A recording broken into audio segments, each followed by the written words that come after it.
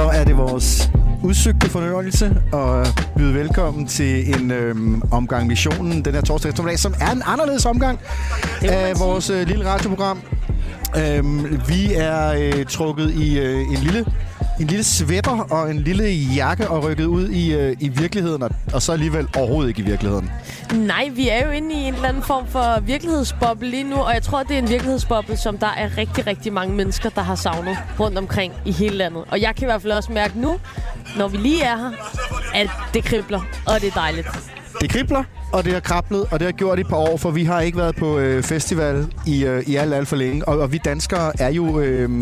vi er jo bare en festivalnation. Altså, det er jo som om, at vi slet ikke kan få nok. Er der efterhånden en festival per 100 indbyggere eller sådan noget? Det må være noget i den stil, og der kommer stadig flere til. Og folk for det. Møder sgu op, altså, og hver gang. Og det er lige meget, og vi er jo ikke et land, hvor man på den måde kan regne med, og heller ikke i dag, at det er lunt og hyggeligt og rart, og det er faktisk sådan lidt chill i det, men alligevel, du ved, folk er her. Vi skal dele med på græs. Vi skal ud og høre noget musik. Vi skal ud og have en lille fadbamse. Vi skal spise et eller andet mad fra en lille plastikkop med en træske. Altså, du ved, det der oplevelser. Det er bare noget, som vi ikke kan give slip på. Og det har vi jo været nødt til de seneste år på grund af coronaen.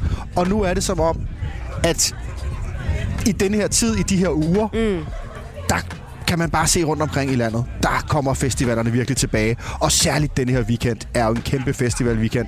Fra København til Skive, til Northside og til den, vi er på Heartland her på Fyn, Sydfyn.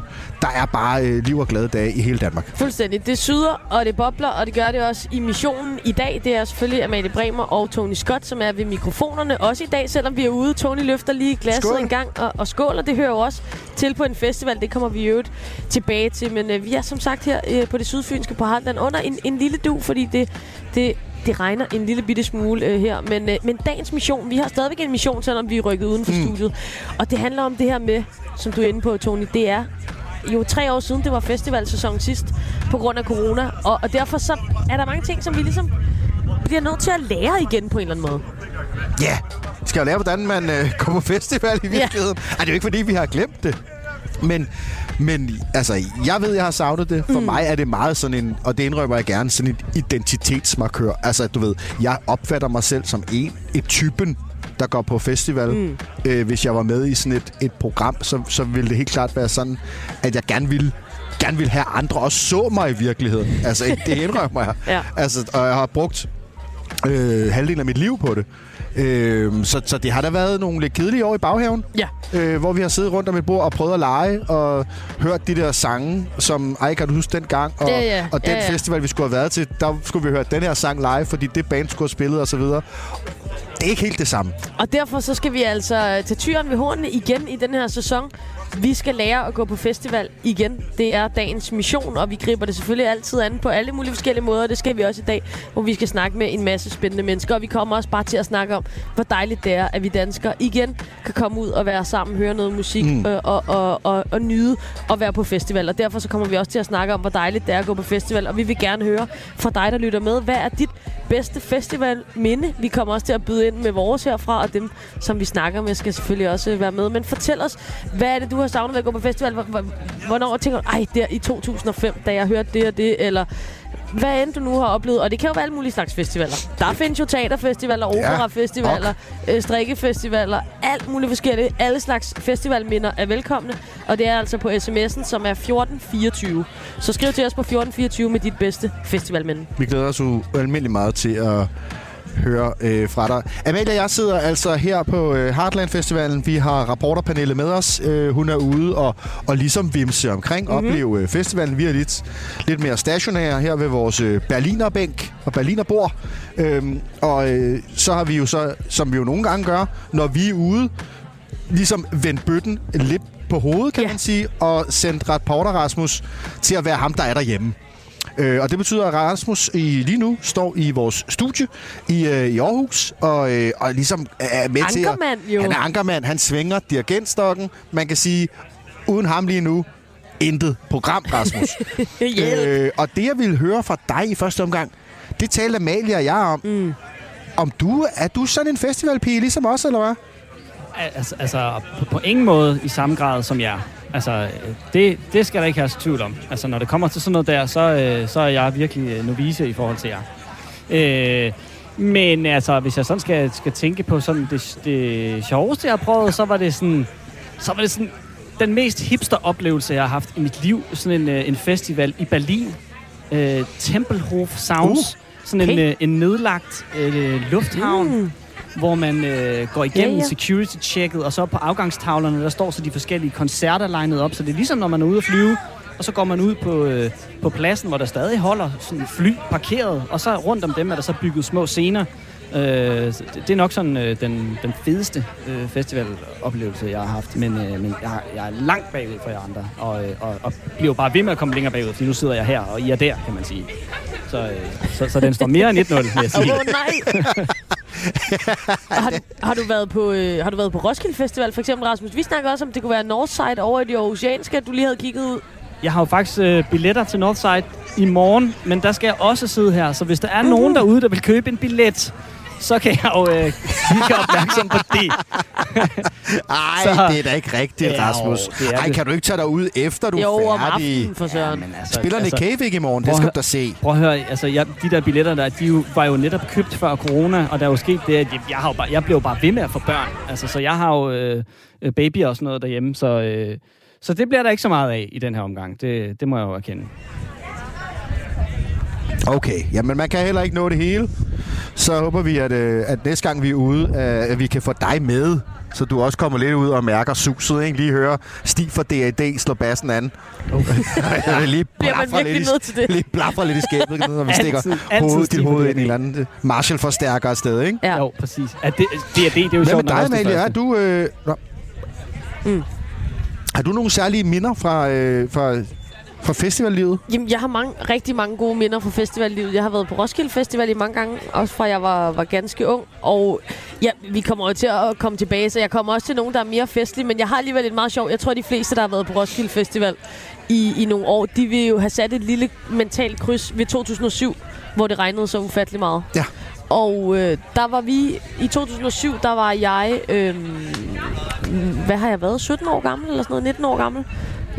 Ja, 19 år gammel. Nu kan jeg ikke regne. Men der har jeg været der gymnasiealderagtigt. Jeg var yngre end nu. Og vi var 15-20 mennesker, der boede i lejr sammen, og det druknede jo væk. Det regnede, og det regnede, og det regnede, og det gjorde det allerede på de første dage. Så der skete det, mine kære bedsteforældre, de bor i Roskilde og har plads.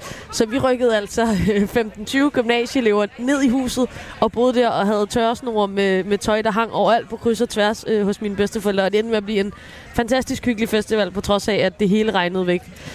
Så den der 2007, den kommer jeg aldrig til at glemme. Det var altså det var også oplevelse. Det år, som jeg husker det, hvor at alle os, der boede i lejlighed i København, kom hjem til kældre. Der bare stod en meter under vand. Ja, det må det have været. Sådan husker det i hvert fald. Der var det der sådan ret famøse skybrud det år. Jamen, det var sindssygt. Og så var der The Killers, som jeg var meget glad for på det tidspunkt, som spillede på Orange Scene. Og det var også en god koncert. Så det er altså noget, det er noget af det, jeg bider mærke. Har du været til sådan... Du har været til mange festivaler, også i udlandet og sådan noget, har du ikke det? Jeg har engang været til festival alene i udlandet. Ja. Apropos, nu talte vi om Seek Discomfort i går, om at gøre noget og prøve at møde nogle mennesker på en måde, som var sådan lidt anderledes end det, man var vant til. Og det var jeg kan sgu ikke huske, hvornår det var. En gang i 90'erne. Sidste halvdel, måske 5-96. Og jeg var i Skotland, og var jo teenager og kedede mig ret meget hos den der sådan, hos familie og sådan noget. Eller det var hyggeligt nok, men så har man også gjort det en uge. Og så var der den her festival, og der fik vi på en eller anden måde skaffet en billet til mig. Så jeg 2 dage var der alene. Men jeg mødte sådan nogen. Ja. Altså, fordi jeg sad sådan lidt ude i græsset og stenede. Og så kom der faktisk nogen og sagde, hey, nu har du siddet her lidt. Er du alene, eller hvor er dine venner henne? Og sådan noget. Så jeg er faktisk alene. Ej, vil du så ikke hænge ud med os? Og så hang jeg ud med dem, og så jeg alt muligt sådan noget, du ved, 90'er-navne. Du ved, Weezer og Echo Belly og Paul Weller og The Verve og Kylie Minogue, tror jeg også. Fedt. Hvis jeg husker rigtigt. Ja. Alt muligt. T in the Park, som var Tennant Spear, der ligesom havde været inde med et sponsorat for at køre den der 2-dages festival. Så det var lidt sjovt. Men altså, ja, der er mange minder. Vi bad jo også om jer, der lytter med, om jeres festivalminder på sms'en, som er 1424. Vi hører gerne fra jer. Der er masser af plads i inboxen i dag, og vi har allerede fået en fra en, der kalder sig Larsen. Jeg husker, jeg så Toto på Midtfyns Festival. Skæv og fuld. Det var underligt nok det fedeste. Det er altså et skønt festival. Det er nok spillet Afrika, ikke? Smid det på ind efter os. 1424 af sms'en. Del dit bedste festivalminde med os. Og så, Amalie og Tony, så tænkte jeg, I skal jo have den fedest mulige fest, når nu I er der. Så jeg tænker, at vi har en, der vil være rigtig fed at snakke med lige nu. En, som nemlig har forsket i det. Hun hedder My Madsen og er postdoc fra Nationalmuseet. Jeg skruer lige op for hende en gang, så kan I lige sige hej til hende her. Goddag, My. Hej. Halløj. Hej. Ja, og det er jo, som Rasmus siger, du har jo... Det kan vi i hvert fald. Hej du. Super, altid også. Godt. Du er antropolog og har, som Rasmus fortæller, kigget på det her med, hvilke ingredienser, der ligesom skal være til stede for at skabe den gode fest. Altså forsket i god fest. Er det ikke rigtigt? Jo, det er rigtigt nok. Og hvordan forsker man i fest? Fordi umiddelbart tænker jeg, at det lyder super sjovt. Det vil jeg også gerne prøve. Ja. Jamen, det var egentlig også meget sjovt. Altså, der er mange måder, man kan forske i fest på, selvfølgelig. Man kan jo forske i det historisk, man kan tracke folk og se på deres bevægelsesmønstre, eller man kan forske i kun de rituelle fester, som sådan noget jul og fødselsdag og sådan noget. Men altså, det som jeg forskede i, og som antropolog, det var fest under studiestart, og det vil sige, at jeg deltog i en masse fester, som foregik under studiestart, ved selv at være med, kigge på folk, interviewe folk efterfølgende, og også opleve folk i hverdagen. For ligesom at se, hvad var forskellen mellem fest og hverdag, og hvad for nogle ting gik også igen i både fest og hverdag. Og så deltage for ligesom også at få den forståelse af, hvad der egentlig sker, når man har sådan en oplevelse sammen. Og du siger selv, du kigger selvfølgelig på, hvad for nogle elementer, der skal være til stede. Det var noget af det, vi også godt egentlig kunne tænke os at folde ud. Fordi nu sidder vi jo her på Heartland i dag og kan jo kigge, jamen der er nogle madboder, og der er en bod, hvor man kan købe noget at drikke. Og inde i nogle af teltene er der sikkert også noget lysshow, og der er forskellige slags musik og sådan noget. Altså lad os prøve at tage dem en for en. Hvad sådan, for eksempel, hvis man skal på drikkefronten? Hvad skal være godt der? Hvis man bare du vil starte der. Det er det, der stod fast i mit manuskript.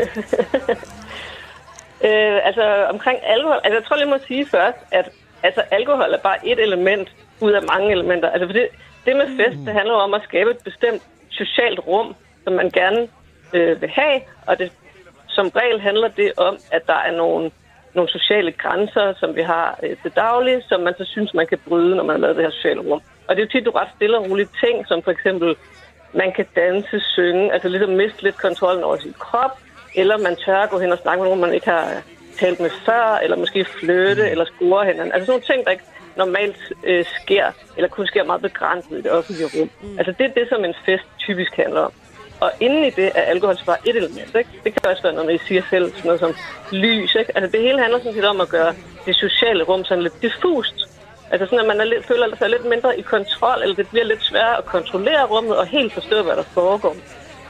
Så det kan være lys, det kan fx være, der typisk er der lidt mørkt til det, ikke? Eller der er noget flimrende lys, eller der er noget høj musik, som man bliver nødt til at råbe, eller man kan synge med, eller folk kan sige udklædt, ikke? Og sådan ligesom signalerer, at de ikke rigtig har kontrol over, altså sådan, hvad skal man sige, de signaler, de plejer at sende med deres tøj, og det kan også være sådan noget fjolleri med nogle lege, eller et eller andet, ikke? Og der er alkohol bare et element ind i det.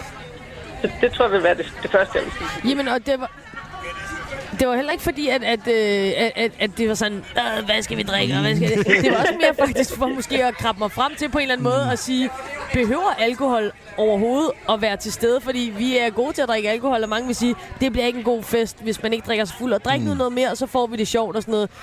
Når du har forsket i det her med fest, og hvad den gode fest er, kan en god fest også være en fest, hvor der ikke er alkohol?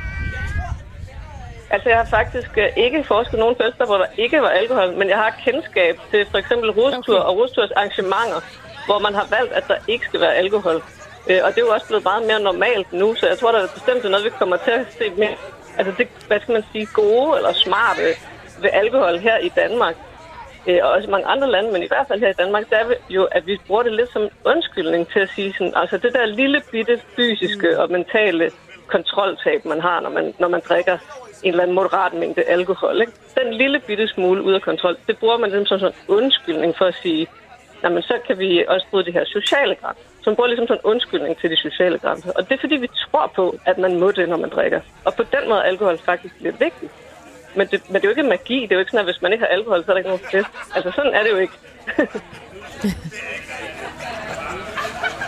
Og hvad så med... Nu siger du har forsket selvfølgelig på sådan nogle studiestartsfester og alt sådan noget. Der er det jo, hvis jeg tænker på min egen studiestart, så var det en eller anden fredagsbar ude på Københavns Universitet i et eller andet ikke super sexet lokale, hvor der måske hang nogle plakater for en fest, der blev holdt for 3 år siden på væggen og sådan noget. Altså omgivelserne til en fest vil jeg gerne lidt ind på. Hvor stor en rolle spiller det? Altså det er lidt svært at sige, fordi at en fest vil altid være en kombination af elementer. Hvor omgivelserne kan bare være en af tingene. Det kan fx være lys, musik og sådan noget, som vi lige snakkede om. Ikke? Det kan også være, hvad det er for en fest. Ikke? Altså hvis det skal være sådan en studiefest for eksempel, eller en festivalfest, så må der godt være sådan en portion af, at det er lidt smadret. Altså fordi også det der med rummet bliver lidt diffust. Altså man er ikke helt i kontrol, og det må godt signalere, at man ikke er helt i kontrol over det sociale. Hvor hvis det er en konfirmationsfest, så skal der jo helst ikke være sådan, at ingen ved, hvor maden kommer fra, og der er ikke rigtig nogen, der har givet skrivensang og sådan noget. Altså, så der er jo selvfølgelig kæmpe stor forskel på, hvad det er for en fest, man taler om her. Men sådan noget som, I er til nu, en festival, der skal være styr på det, men det skal også signalere, altså det der med, at der er lidt sådan en normbrud på en festival. Altså, der må måske godt være lidt svinet, for eksempel, og lidt nogle telte, hvor der er lidt mørkt, noget højt musik, og noget mærkeligt lys, og nogen, der er klædt ud, ikke? Måske nogen, der er tit nogen, der også er nøgne, eller et eller andet, ikke? Som sådan signalerer sådan et tab af social kontrol, ikke? Hvad skal man egentlig undgå? Altså, fordi... Ja, hvad no-go til en god fest? Ja, selvfølgelig er det fedt med nogle fede omgivelser. Alkohol, som du siger, det er godt, og hvis der er fed musik, så er det også fedt.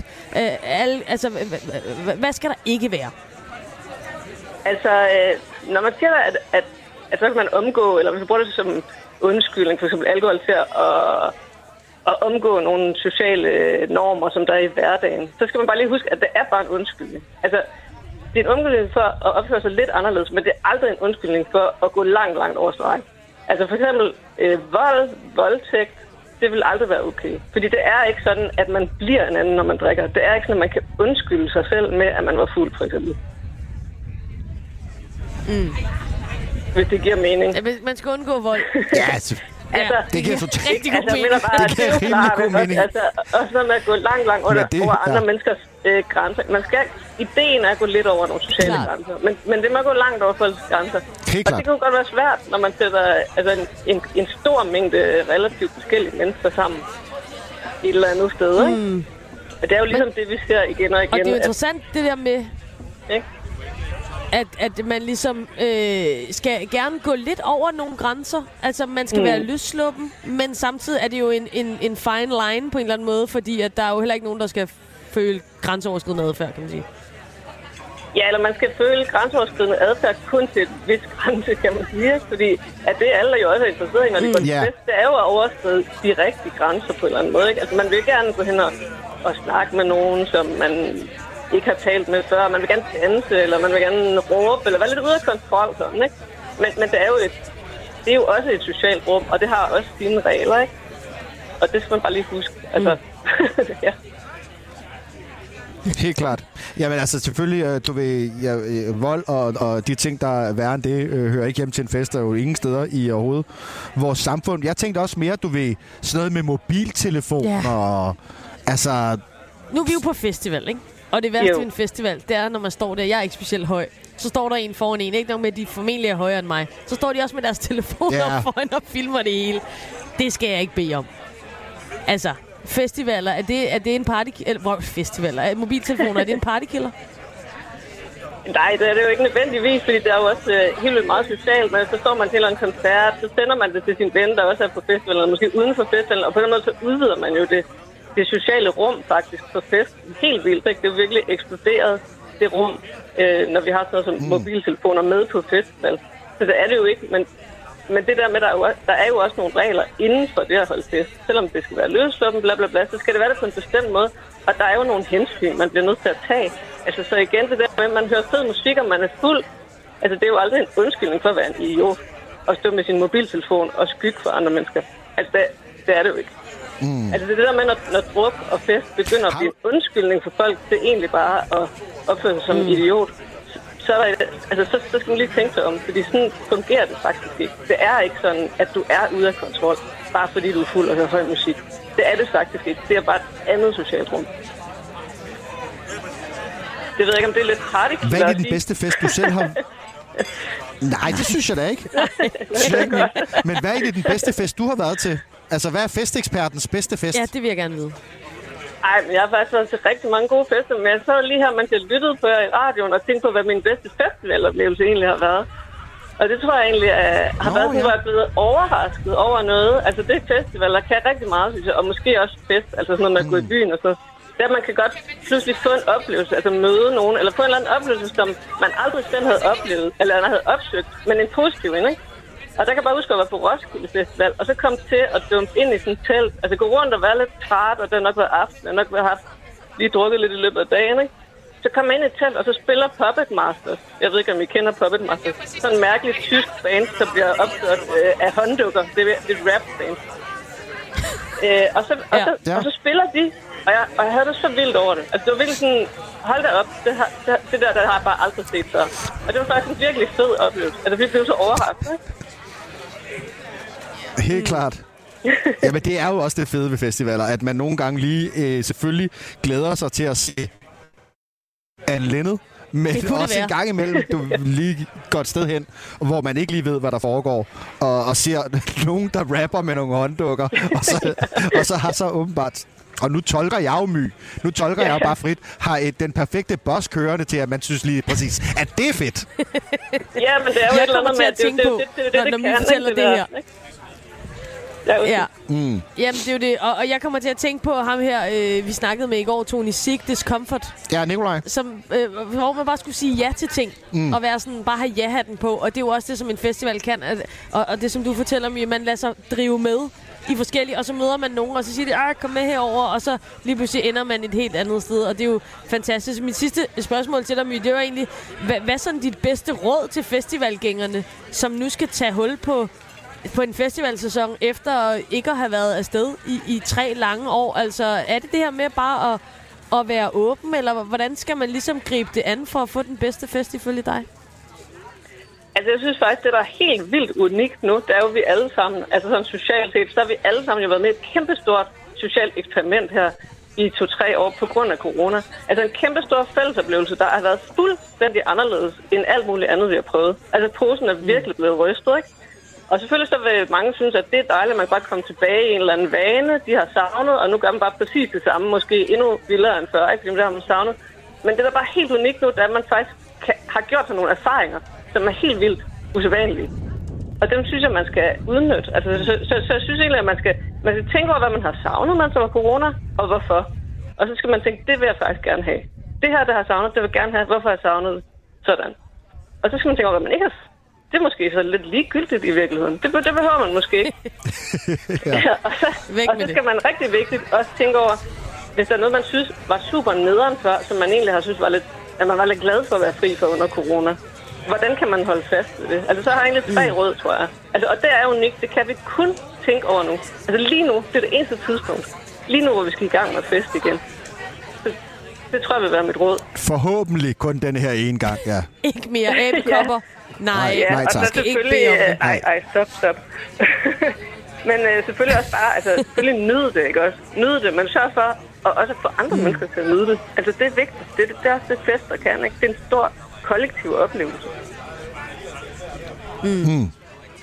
Jamen altså, det er hermed givet videre. Tusind tak skal du have, My Madsen, altså antropolog, postdoc på Nationalmuseet, som simpelthen har forsket i fest. Drømmejobbet. Ja.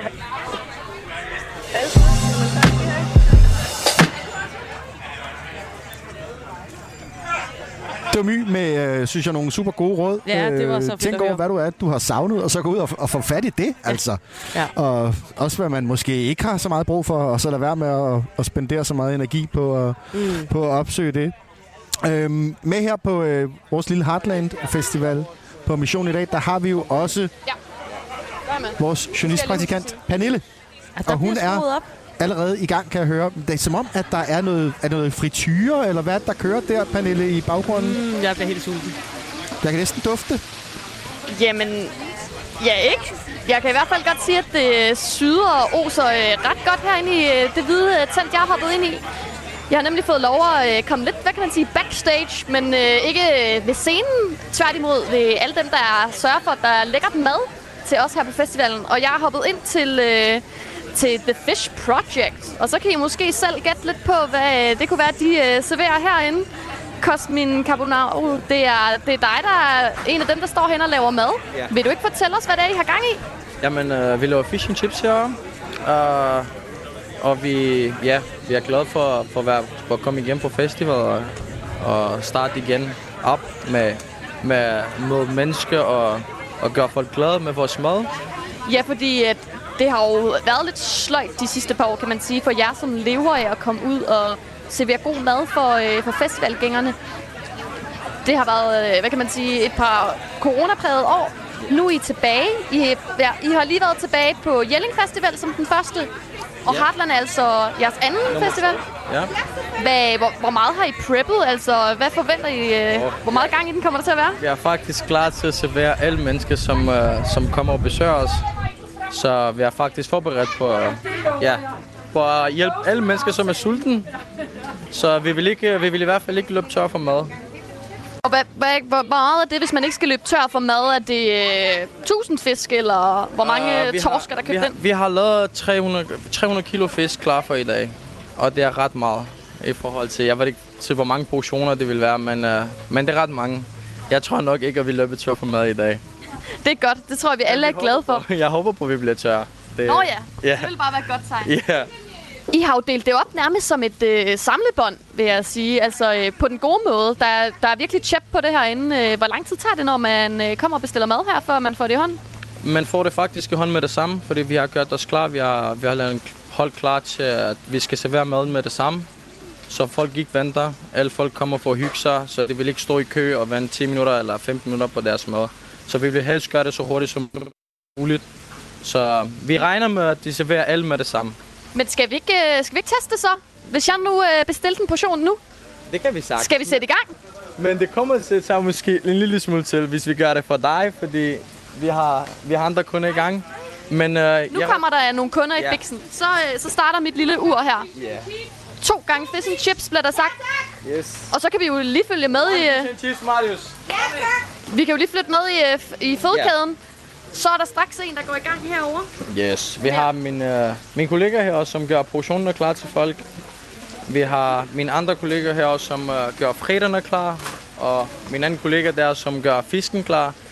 Vi har en hel hold her med, som er klar på at servere med det samme. Ja, fordi nu står vi her foran bordet med citroner, hvor de tager imod bestillingen. Og hvis jeg bevæger mig herhen, så kan I nok høre, at der er ret godt gang i pomfritterne.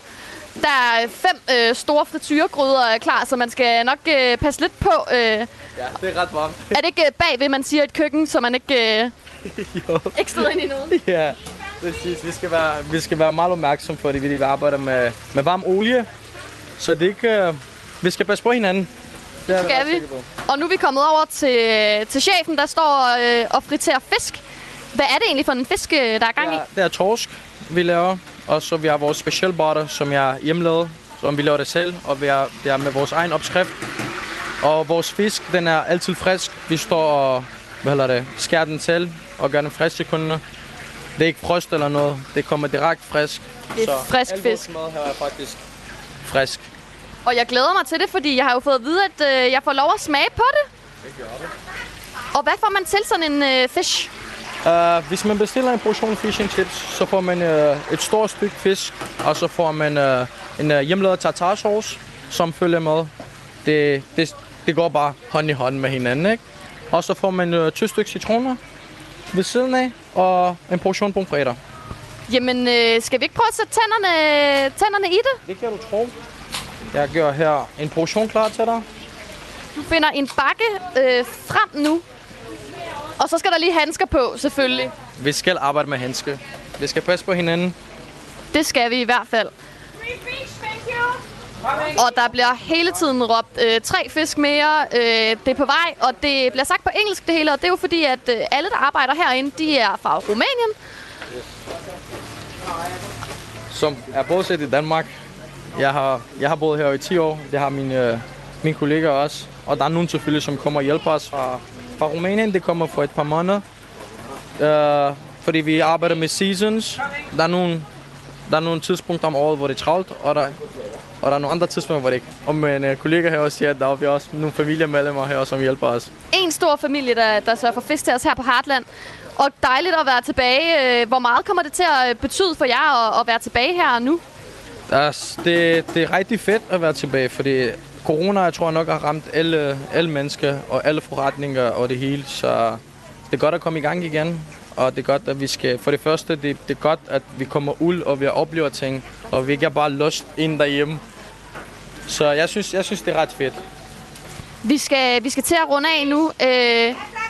Lad os sætte tænderne i en lille bid fisk som det aller sidste her, fordi at der er altså gang i den. Vi bliver mast frem og tilbage, fordi der er fuld gang i den, og der er ved at være lang kø faktisk, så jeg føler mig lidt heldig at have fået VIP-indgangen her til at smage fiskene.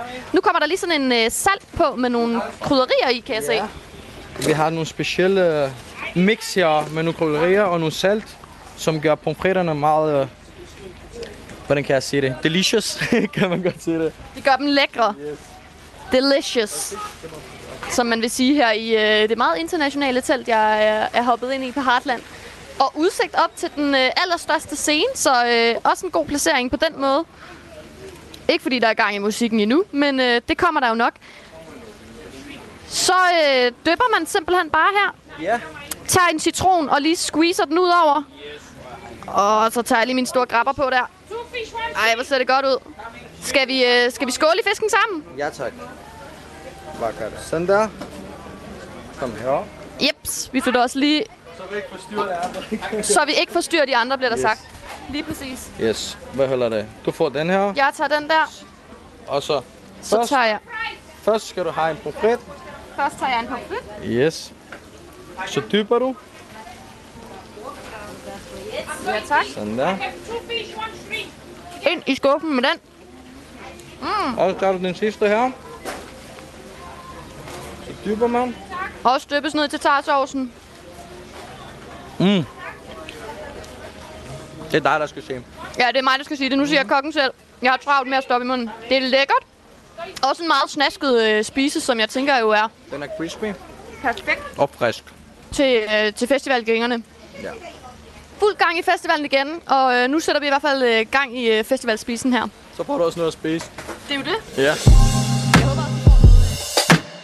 Det er jo tid til festivaler nu. Det kan betyde dåseøl til morgenmad, og måske ovenikøbet også dage, hvor man slet ikke går i bad. Altså helt andre sådan sociale spilleregler. Og til at blive lidt klogere på det, ja, der har vi nu Annette Michelsen Lacour med, som er kultursociolog og lektor på SDU og har forsket i dansk festivalkultur. Og Annette, først og fremmest, hvordan vil du sådan beskrive det der rum, der opstår, når vi er på festival? Jamen, det er jo et rum, hvor vi er super, super tæt sammen, hvor vi hele tiden modtager, sanseindtryk. Noget, som jo efter nogle dage, så er folk jo dødtrætte, fordi de får ikke sovet, og der er en masse alkohol inde i billedet, og måske også nogle andre substanser. Så det bliver jo et rum, hvor vi måske passer rigtig godt på hinanden på mange måder, som jo vores Roskilde-studie viser, men hvor vi også måske føler, at nu skal vi simpelthen bare have gang i noget andet, end det vi har efterladt uden for hegnet, ikke? Altså, det er en uge, kan man sige, nu det Roskilde. Festivalen er simpelthen en ramme, inden for hvilken man gør nogle ting, man måske ikke altid vil gøre uden for rammen. Og det kan både være på det gode og på det dårlige plan. Hvad er det helt konkret, der sker der med de sociale spilleregler, når vi træder ind til festivalen?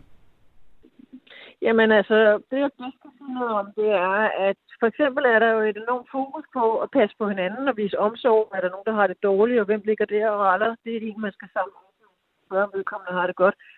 Det er ikke noget, der sker fredag aften i København. Det er ikke noget, man ser rundt omkring i bybilledet, når der er weekend, og folk går i byen. Det er noget, der sker på festivaler. Og det er jo også noget, festivalerne understøtter og er med til at hvad skal man sige, forstærke bevidstheden om. Men det er også noget, der sker, når man træder ind igennem indgangen eller porten og er inde bag hegnet, så er man som man træder simpelthen ind i en anden verden. Og så for nogens vedkommende, så betyder det også, at man kan gøre nogle ting, som er grænseoverskridende, men som man gør alligevel, fordi nu er man festivaler, der har man lidt mere lov til det hele. Og det er så desværre, kan man sige, oftere drengene eller fyrene, der gør det over for pigerne, end den anden vej rundt. Og ofte pigerne, der oplever det som intimiderende, hvor deres udseende bliver pointsat, og deres kroppe bliver højligt kommenteret på, og der er ligesom også vi er ikke tilbage for at røre ved hinanden, og det er jo ikke altid, at det er så populært hos pigerne, at drengene de tager fat i dem og kaster rundt med dem, som jo er noget af det. Altså, du har jo simpelthen nogle lege, som kaldes tigermis, som er nogle lege, som man leger, og når man gør det, så har man givet sig selv lov til at gøre nogle andre ting, man ellers vil gøre. Altså, der er noget grænseoverskridende adfærd i. Og det dominerer ikke festivalen, men det er der. Og det er noget af det, folk refererer til, når de skal snakke om noget, som de bryder sig mindre om. Altså især pigerne, ikke? Mm. Og det taler vel også ind i sådan en ny ting med hele det her MeToo og hvad der ellers sådan sker. Men er det så, kan man sige, essensen af, altså hvordan vi ikke skal opføre os så? Nej, jeg synes ikke, det er essensen, men der er nogle elementer af det, som vi godt kan snakke om og arbejde med. Altså, og pigerne er jo som konsekvens af MeToo blevet meget bedre til at sige fra, og har følt, at det var legitimt at sige fra. Ikke? Altså, nogle gange, når man står foran en orange scene, så kan man danse, og så er der nogen, der danser helt op, for nu har jeg brugt et rigtig grimt udtryk, helt op i røven på en, og måske gøre nogle ting, altså rører ved en, og altså, de tiltager sig nogle friheder, og bliver lidt mere intim, end man havde lyst til, man er i hvert fald ikke blevet spurgt om noget. Og så har piger udviklet nogle strategier, hvor de simpelthen har nogle aftaler indbyrdes, og når det sker, så går vi op i baren og køber en øl, eller også så flytter vi os indbyrdes, så det bliver en anden pige, der kommer til at stå i nærheden af den der grænseoverskridende fyr. Og når det er sagt, så kan pigerne også være grænseoverskridende over for fyrene. Det oplevede en af vores interviewpersoner, da vi interviewede. Så der er tale om, at det er en rum, hvor folk føler sig lidt friere. Der er måske lidt mere sex til stede, og lidt mere sex i luften, og blandet med alkohol og forskellige andre stoffer. Så er det det er en parallel verden i en eller anden forstand, ikke? Ja. Altså, og det er jo sådan noget som nøgenhed, som du så er inde på og sådan noget. Altså, får vi et helt andet sådan værdisæt sådan i posen, når man træder ind, eller hvad er det, der helt konkret er der i bagagen hos os? Nej, vi får måske et slækket, man kan sige, er jo et værdisæt både på den gode og den dårlige måde, ikke? Altså, vi bliver bedre til at tage os af hinanden, vi bliver mere opmærksomme. Det der sker er jo, at vi træder ind i et fællesskab, og det her fællesskab bygger på nogle værdier, som du siger, ikke? Vi skal passe på hinanden. Vi skal være sammen på en rar måde. Vi har virkelig betalt mange penge på den her festival, og vi har afsat meget tid, og vi er her med vores venner, og vi vil bare have en rigtig god festival, og det skal jeg altså ikke ødelægge nogen af os. Så vi forhandler rigtig, rigtig grundigt med hinanden om, hvad det er for en type festival, vi gerne vil have. Og det er den gode side af det. Og det betyder jo også, at der er meget mere enighed omkring støjniveauer, hvordan man opfører sig over for hinanden i campområdet.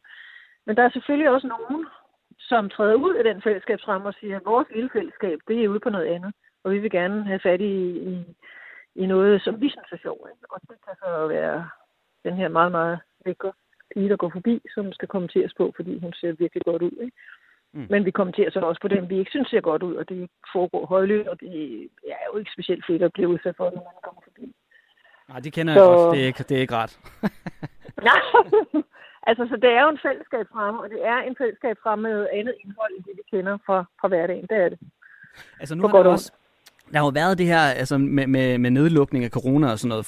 Så har der jo ikke været den der naturlige, hvor man kan tage de unge ind og ligesom sådan opdrage dem lidt og tage dem måske under vingerne og du ved, velkommen til, og sådan her gør vi og sådan noget. Altså, hvad kommer det til at betyde, tror du, for opførselen nu, at der kommer nogle helt nye ind, som måske ikke lige kender reglerne her i kommunen, om jeg så må sige? Ja, men der har du fat i noget meget centralt, fordi det vi kan se i vores studie, det er jo også, at det er de unge især, der skal lære at være på festival. Og det lærer de af de ældre, og det lærer de selvfølgelig også ved at blive udsat for nogle ting, som de absolut ikke har lyst til at blive udsat for, og ikke vil udsætte andre for. Mm. Og nu tænker jeg, her har det mest været inden for området tyveri, ikke? Men der er også en tydelig tendens til, at unge opdrager hinanden, og unge ligesom respekterer, eller ligesom forsøge at sætte nogle regler for, hvordan de er sammen. Og igen tilbage til det her med, det er mange penge, det er meget tid, vi har afsat meget tid, og vi er sammen med vores rigtig gode venner, som vi aldrig er sammen med på den her måde. Det skal bare være godt. Altså, i det omfang, at festivalen så også undersøger det og holder øje med, hvad folk gør. Altså, der er jo masser af masser, men der er i hvert fald en del sikkerhedsfolk, man kan henvende sig til, ikke? Så man kan forstå en adfærd, som man ikke synes er rar. Men det er også en festival er også et forhandlingsrum, ikke? Her snakker vi om tingene, og her siger vi også fra i det omfang, at vi gider en bestemt opførsel. Mm. Altså, nu kan man bare lige tænke på sådan, altså så modsætningen af festivalen, ikke? Altså den grå hverdag, hvor man går derhjemme, og altså, så kan jeg måske stresse lidt over, at nu har naboen slået græs, og det har jeg ikke lige fået gjort. Så bliver det sådan, nu skal jeg også til at have det gjort. Altså, men der er måske sådan et indre pres, altså inde i mig selv, om at jeg skal leve op til nogle normer og nogle forventninger. Jeg tænker bare på, om altså, sker ændringen i vores opførsel, sker den simultant hos alle mennesker, eller skal vi først se, at der er andre, der giver los, før vi selv tør?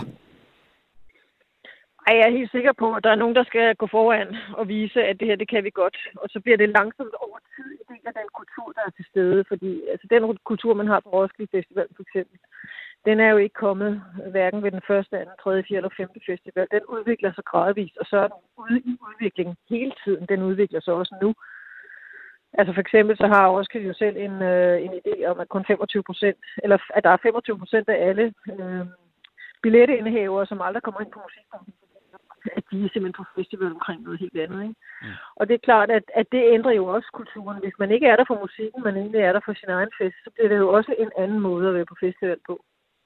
Og det leder mig så også hen til det her med, at altså, vi ser også nogle eksempler lige nu på nogle sådan vilde koncerter, hvor det går losser, og andre sådan kulturelle begivenheder, fodboldkampe osv., hvor folk måske har lidt svært ved at styre sig. Er det sådan en post-corona-ting, at vi lige skal lære, hvordan man egentlig opfører sig igen? Altså, mit bud vil være, at ja, der er nogle ting, vi skal genlære, og vi har det er jo noget, altså, kan man sige, det er jo ikke bare noget, vi lærer en gang, og så er det sådan, fordi det er jo hele tiden en dynamik imellem nogle forskellige mennesker i en gruppe, hvor nogen kommer med et bud på, hvordan skal vi gøre det her, nogle andre kommer med noget andet bud. Det er jo ikke alle på sin fodboldkamp, der kaster toiletpapirruller eller flasker eller dåser ind på banen. Det er der nogen, der gør, men det store flertal gør det jo ikke.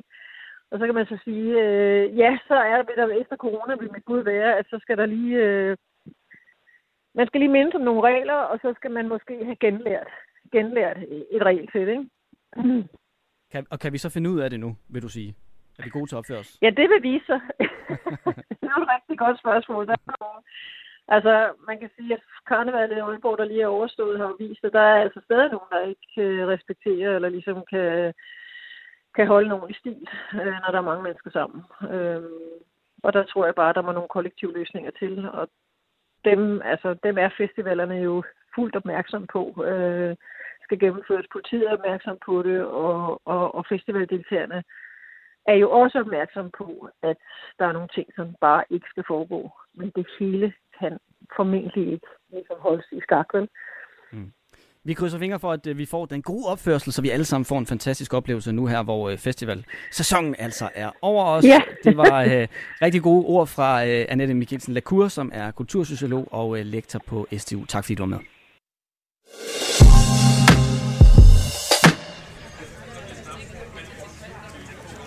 Vi sidder på Heartland Festival, Tony og jeg, som jo normalt er i det trygge studie i København. Ja. Men nu er vi altså kommet ud i grønne, lyse. Jeg vil ønske, at jeg kunne sige varme, men det er altså ikke varmt. Nej. Det kommer hen over weekenden. Det håber vi. Det håber jeg. Og det er jo en stor festival-weekend på tværs af landet. Ja, vi så, hvordan at der allerede var rigtig, rigtig mange mennesker i Københavns gader i går til Distortion Festivalen, som jo kører i de kommende dage. Op i Skive er der festival. I Aarhus har de Northside Festivalen, og her på Henrivende Fyn, der er vi altså lige på kanten af Kvadrup til Heartland Festival, som jo er åbnet her for nogle timer siden. 3-4 timer siden er det vel, ikke? Og jeg synes, at det begynder at ja, det skal lige i gang sådan noget jo. Ja, for sådan, det er også en torsdag. Ja, det er det, man kommer ind på en torsdag, lige når det åbner, og så tænker man, gud, hvor har meget plads, har jeg ikke et øje. Men altså, lige så går der et øjeblik, og man sætter sig ved bordet, og så når man vender sig rundt og kigger en gang til, så er der pludselig kommet en hel del mennesker, og der kommer flere til i løbet af i dag, og i løbet af weekenden masser af mennesker her på Heartland. Ja, og det er virkelig, altså nu snakker vi jo om festivaler i dag, og det er virkelig følelsen følelsen, der kommer. Nu starter der lige noget musik på en scene her bag ved os, og jeg har ikke været på Heartland før. Det er jo altså masser af træer og nogle små bække og Egeskov Slot, der ligger så fint og sådan noget. Så der, altså, jeg glæder mig til, at jeg skal gå rundt og tjekke stedet lidt mere ud. En af de ting, som vi jo ikke har taget sådan hårdt hul på endnu, det er også fordi, at vi stadigvæk er på arbejde. Det er det her med at drikke alkohol. Så ja, jo, det hører sig jo til, og det er jo ikke fordi, vi skal sidde og opfordre til, at man drikker så sandsynligt på på ingen som helst måde, faktisk. Men jeg tror, de fleste... de fleste nok er enige i, jeg går til en koncert, så nyder jeg mange også en fadøl. Jamen prøv, vi behøver ikke at lyve. Vi danskere drikker som svin, og vi drikker også for meget. Det tror jeg, de fleste godt kan blive enige om. I hvert fald sådan over en bred kamp. Men hvordan er vores alkoholkultur egentlig blevet, som den er i dag? Og hvordan har den udviklet sig med tiden? Det skal vi blive klogere på nu sammen med dig, Peter Sten Henriksen, museumsinspektør på Nationalmuseet. Ja, hej. Dejligt, du vil komme, Peter. Ja, tusind tak. Kan du ikke give mig en krammer til at starte med, så du varmer mig lidt? Jamen, Peter er kommet direkte fra en talk her på festivalen, og vi nu har slået os ned med vores lille bordbænkesæt her for at gøre os klogere på det her med alkohol igennem historien og vores alkoholkultur.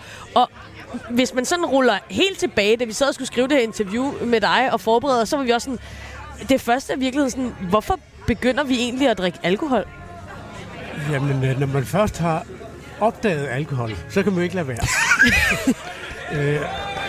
Øllet er, som er jo det første alkohol, vi for alvor får, i hvert fald heroppe nordpå, hvor vi ikke har nogen søde frugter, man kan gære. Kun nogle sure frugter, som giver meget lav alkohol. Men da man så begynder at dyrke korn, så har man jo en ubegrænset adgang til at lave alkohol. Man kan lave øl. Det er noget, der opstår nede i Mellemøsten, hvor det er også der, de opfinder agerbruget. Det er der, de sådan tæmmer nogle vilde planter og gør dem til kulturplanter. Det kan faktisk godt være, at de faktisk opfandt ølbrygning, før de opfandt agerbruget. Det er der nogle fund dernede for, der tyder på.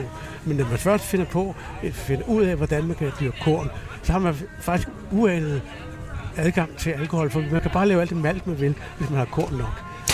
Men nu siger du, hvorfor skulle man lade være nærmest, sagde du, Peter, men du ved. Men i dag, der kan vi jo sige, alkohol, det er jo et rusmiddel, det er jo et nydelsesprodukt. Vi drikker det, fordi det giver en god stemning i social lag.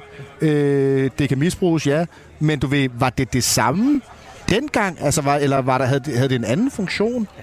Altså, det er jo sådan rigtig svært at vide, fordi hvis vi nu siger, at vi går 6.000 år tilbage, det er da bønderne indvandrer i Danmark, og jeg er sikker på, at de allerede er ølle med der.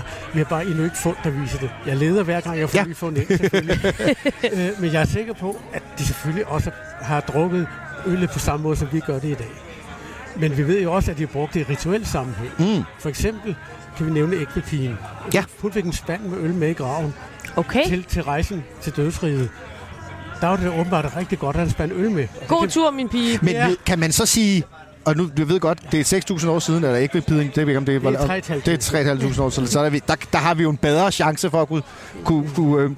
Men var det fordi, hun skulle have en fest på vejen, eller var det mere fordi, hvis hun bliver tørstig?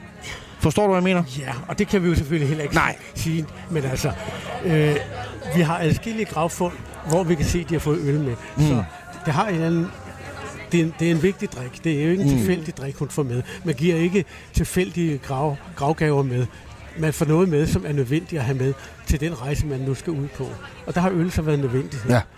Vi kan så også se, at vi får lidt mere fast grund under vores udtalelser, når vi når op til vikingetid. Fordi der er faktisk folk, der... Vi skrev jo ikke så meget ned. Det vi skrev med Rune dengang, det var... jeg rejser denne sten til ære for den og den. Og den. Men der var andre, der nedskrev det. Dels sydfra, og dels blev en del af det, der skete, som har været en mundtlig fortælling i vikingetiden, bliver faktisk nedskrevet oppe i middelalderen. For eksempel de islandske håndskrifter, Eddaen. Der bliver skrevet en del ting ned. Også nogle af de første love, der har galt fra vikingetiden, bliver nedskrevet til middelalder. Og der kan vi faktisk læse noget om, hvordan det var, hvad der galt.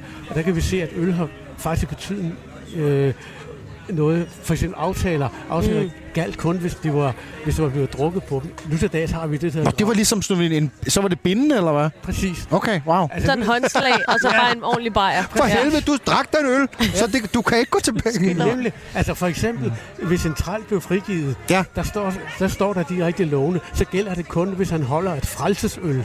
Nå. Hvis han ikke gav det her øl, så var han ikke fri alligevel. Okay. Og det er ligesom med Dobby og sokken, på en eller anden måde. Man skulle lige give... Ja. Jeg synes, det er meget sjovt, du nævner det her med vikingerne, fordi det er sådan, og sådan ens normale viden omkring vores fortid og så videre, så ser man jo vikingerne der med deres horn, med øl i, og så kan jeg bare ikke lade mig tænke på, er det vikingernes skyld, at vi danskere drikker så meget i dag? Måske har vi drukket sådan i de sidste 6.000 år. Ja. Det ved vi så ikke. Men vi kan bare se fra vikingsen af, der bliver i hvert fald drukket meget. Altså dels jo, der er faktisk en arabisk købmand, Ibn Fadlan, der fortæller, at han møder vikingerne, de er sejlet de russiske floder, der møder han, de drikker øl dagen lang. Og nogen sidder og dør ved bordet ved krus i hånden, så meget drikker de. Okay. Det kan godt være, at han er lidt farvet af, at han ikke synes om de der mennesker. Men altså, det er beskrivelse af, at vi drikker meget. Det må man sige. Og lige sådan, i Havamal, der er en del af Eddaen. Havamal betyder faktisk den højeste tale. Det er Odins tale til folket. Okay. Den højeste Guds gode råd til folket om, hvordan man skal leve, og hvordan man bør opføre sig. Lidt ligesom de kristnes 10 bud, der går nok bare en masse forbud. Hvorimod Havamal, det er mere, at det er en god idé at gøre sådan og sådan, og man skal tænke på sine venner osv. Men der er faktisk 4 versene, der handler om øl. Og det kan man sige, det er lidt sjovt. Det er rigtig sjovt, men det betyder faktisk også, at øl har den betydning, når der ligefrem kommer med i Havamal. 4 ud af måske 50-60 vers. Ja, okay. Så betyder det rent faktisk noget. Ja. Om det er det, der starter, det kan vi ikke sige. Jeg kunne sagtens forestille mig, at den rituelle betydning af øl går meget længere tilbage. Men altså også den daglige drik af øl. Vi har et enkelt godt fund fra midten af jernalderen for cirka 2.000 år siden. Et hus, der var brændt ned. Og der, altså, det hele var ikke brændt væk. Noget af det var bare forkullet. Og der var faktisk 2 krukker, hvor man kan sige, de var ved at lave malt. Og den ene havde stået et par dage, og den anden havde stået 5 dage. Og det viser mig, at de var faktisk ved at lave den daglige portion øl. Og så har de allerede den næste portion i gang også. Fordi man jo formodentlig bare vil løbende have sin gode drik øl. Også i jernalderen. Jamen, jeg sidder bare og fortaber mig fuldstændig i det her, fordi jeg synes jo, det må sige så meget om, hvordan vores kultur også er i dag, og problemet er, at tiden flyver. Der er nyheder jeg har også flere spørgsmål. Om ganske få minutter. Stil et spørgsmål. Jamen, jeg kunne egentlig godt tænke mig at vide, Peter, du ved, når du så finder det her malt og sådan noget, kan man sige noget om ølbrygningen flere tusind år gammel, men er det på den samme måde, vi brygger øl? Eller hvad? Er det den samme øl, jeg drikker, som vikingerne og ægvedpigen og så videre? Eller? Ej, gid det var. Altså, både og. Altså, ingrediensen er det samme. Processen er den samme. Den ene forskel er, nu til dags, der får du en flaske, det er en trykflaske, der er kulsyre, der tryk i, bobler. Det var der jo ikke dengang. Der har de ikke haft trykflasker. Vi har faktisk rekonstrueret for eksempel ægvepigens bryg som øl, og vi sælger den i museumsbutikken. Okay. Men når folk så spørger, var det sådan, den var? Så siger jeg, med sikkerhed nej. Okay. Hvis du skal tættere på, så skal du tage din øl og åbne den, hælde den op i glasset, og så stille den på bordet, og så vent til dagen efter. fordi så er kulsyren dampet af, og det bliver lugen. De har ikke køleskab, de har ikke trykflaske. Nej. Men altså, for dem var det jo sådan, øl var dengang. Nu har vi jo bare ventet os til, at øl det skal være med bobler i, og også gerne kold. Men ja, det hjælper. Ja. Fantastisk. Ja. Altså, jeg har mange tusind flere spørgsmål, men altså, det er fantastisk at høre om det her. Altså, Peter Steen Henriksen, vi når ikke mere, fordi at tiden flyver. Nu kommer der så en ordentlig blæst ind i min mikrofon her. Men vi vil gerne sige mange tusind tak, museumsinspektør på Nationalmuseet, Peter Steen Henriksen. Tak. Ja, have en dejlig festival. Du skal være hele weekenden, har du fortalt. Så nyd det. Jo, tak. Drik nogle øl, ligesom ikke ved lige præcis. Ja, du skal over stage dive ved at talk til. Yes. Tak fordi jeg måtte være. Det var en fornøjelse. Jamen, vi nærmer os afslutningen. Jeg ved ikke, om vi bare lægger ind til Rasmus. Han har jo det forkromede overblik over i Aarhus, Rasmus. Og ja, masser af overblik og godt gang i den. Vi har jo gang i vores lidt særlige program, fordi Tony Amalie jo altså er på Heartland Festival i dag. Vores mission er jo ligesom at lære, hvordan man går på festival igen. Det er jo et stykke tid siden, så det skal vi jo øve os på. Husk, at I også stadig kan sende sms'er ind til os. Gerne med nogle oplevelser med, hvordan I ellers har været til festival. Gode minder, gode anekdoter til jeres bedste minder om at gå på festival. Så hører vi rigtig gerne fra jer. Og så skal vi jo altså ellers bare se, hvordan det ellers går i løbet af i dag. Men først så skal vi altså lige have en omgang nyheder, inden vi er tilbage igen. Nu kører vi igen. Velkommen til missionen, hvor vi jo i dag sender lidt anderledes, så det er også derfor, at det ligger lidt ikke sådan helt efter bogen, da jeg skulle forsøge at tage simpelthen senderen her. Men nu kører vi igen. Så vil jeg nu skrue op for Tony og Amalie, som jo i dag ikke sidder i studiet, men til gengæld er på Heartland Festivalen. Jamen hej ven. Vi kender det alt for godt, det med den dumme sender. Den driller. Ja, den driller altså. Jeg er jo normalt reporter ude i den store hvide verden. Og jeg vil sige, lige der blev jeg endnu mere nervøs, end dengang jeg skulle hoppe i faldskærm. For nu sidder jeg inde i studiet her, og kunne bare sidde på den her knap, den skal lyse rødt nu, og det gjorde den ikke. Men jeg vil da også indrømme, Rasmus Amalie, og jeg lige kigger på en anden øjeblik og der og tænker, hvad pokker foregår? Er vi stadig på arbejde? Vi er stadig på arbejde. Heartland, er der en times tidsforskel, eller hvad er det, der foregår? Altså? Har vi fået fri nu? Jeg skal have et glas vand. Prøv at høre, der er hul igennem, Rasmus, og vi kan jo lige gribe bolden herovre hos os, fordi vi er kommet ude under den åbne himmel. Vi er taget på festival. Det er det, dagens udgave af missionen drejer sig om. Det er nemlig festivalsæson, og det er fordi, at festivalerne jo blev sparket i gang. Der har allerede været Jelling, men i den her weekend er der altså Distortion i København, gadefesterne. Der er Northside Festival i det aarhusianske Skive holder festival, og så er vi på festival her lige midt i det hele på Fyn, Heartland, hvor vi har været os ned under en teltdug, fordi det er en lille smule, og til gengæld så kan vi altså mærke, det bobler med festivalstemning. Og det er dejligt. Der er noget at se frem til. I dag er der Pet Shop Boys, hvis man gerne vil have et hit fra fortiden. Cat Power kommer ind ad dagene. Der er masser af dansk musik fra Brimheim, som jeg glæder mig rigtig meget til at se. Det glæder mig også meget til. Super skøn. Joyce har jeg heller ikke set live før, så det glæder jeg mig også rigtig meget til. Og så er der jo talksene. Det er jo den her type festival, vi er på, hvor at der både er musik, der er talks, hvor er det super spændende, både danske og internationale navne, særligt inden for kunst og tænksomhed. Altså, vi havde jo lige Peter Sten Henriksen på besøg her på vores bænk, som fortalte om alkoholen sådan kulturelle betydning. Jeg må sige, jeg blev fuldstændig forgabt i det, han fortalte. Jeg synes, det var vildt spændende, og vi nåede slet ikke at få svar på det hele. Ham man kunne høre. Så altså masser af kloge mennesker, der udbreder deres viden, og masser af dygtige musikere, der også spiller musik på folk, både her på Heartland Festival og på alle de andre festivaler jo hele sommeren. Og så er der jo det vigtige ben her, kunsten. Ja. Som spiller en rolle på særligt på Heartland. Der er som regel altid en eller anden form for kunstting. Du ved, det kan være helt fra en væg, hvor nogen har malet noget lækker graffiti på, til nogen, der har klædt sig ud og går på stylter. Men kunsten utrolig integreret på Heartland Festivalen. Vi var nede og se værket Flagermusen. Jeremy Deller, en international kunstner, som også taler på festivalen. Jeg tror ikke, at det var nærmest, vi må have været de første, den foldede sine vinger ud, da vi kom. En gigantisk, stor flagermus, som står foran, sådan opsat foran i skov i meget sådan råt materiale. Ret sjovt lavet. Så det kan man altså også gå rundt sådan et sted som her.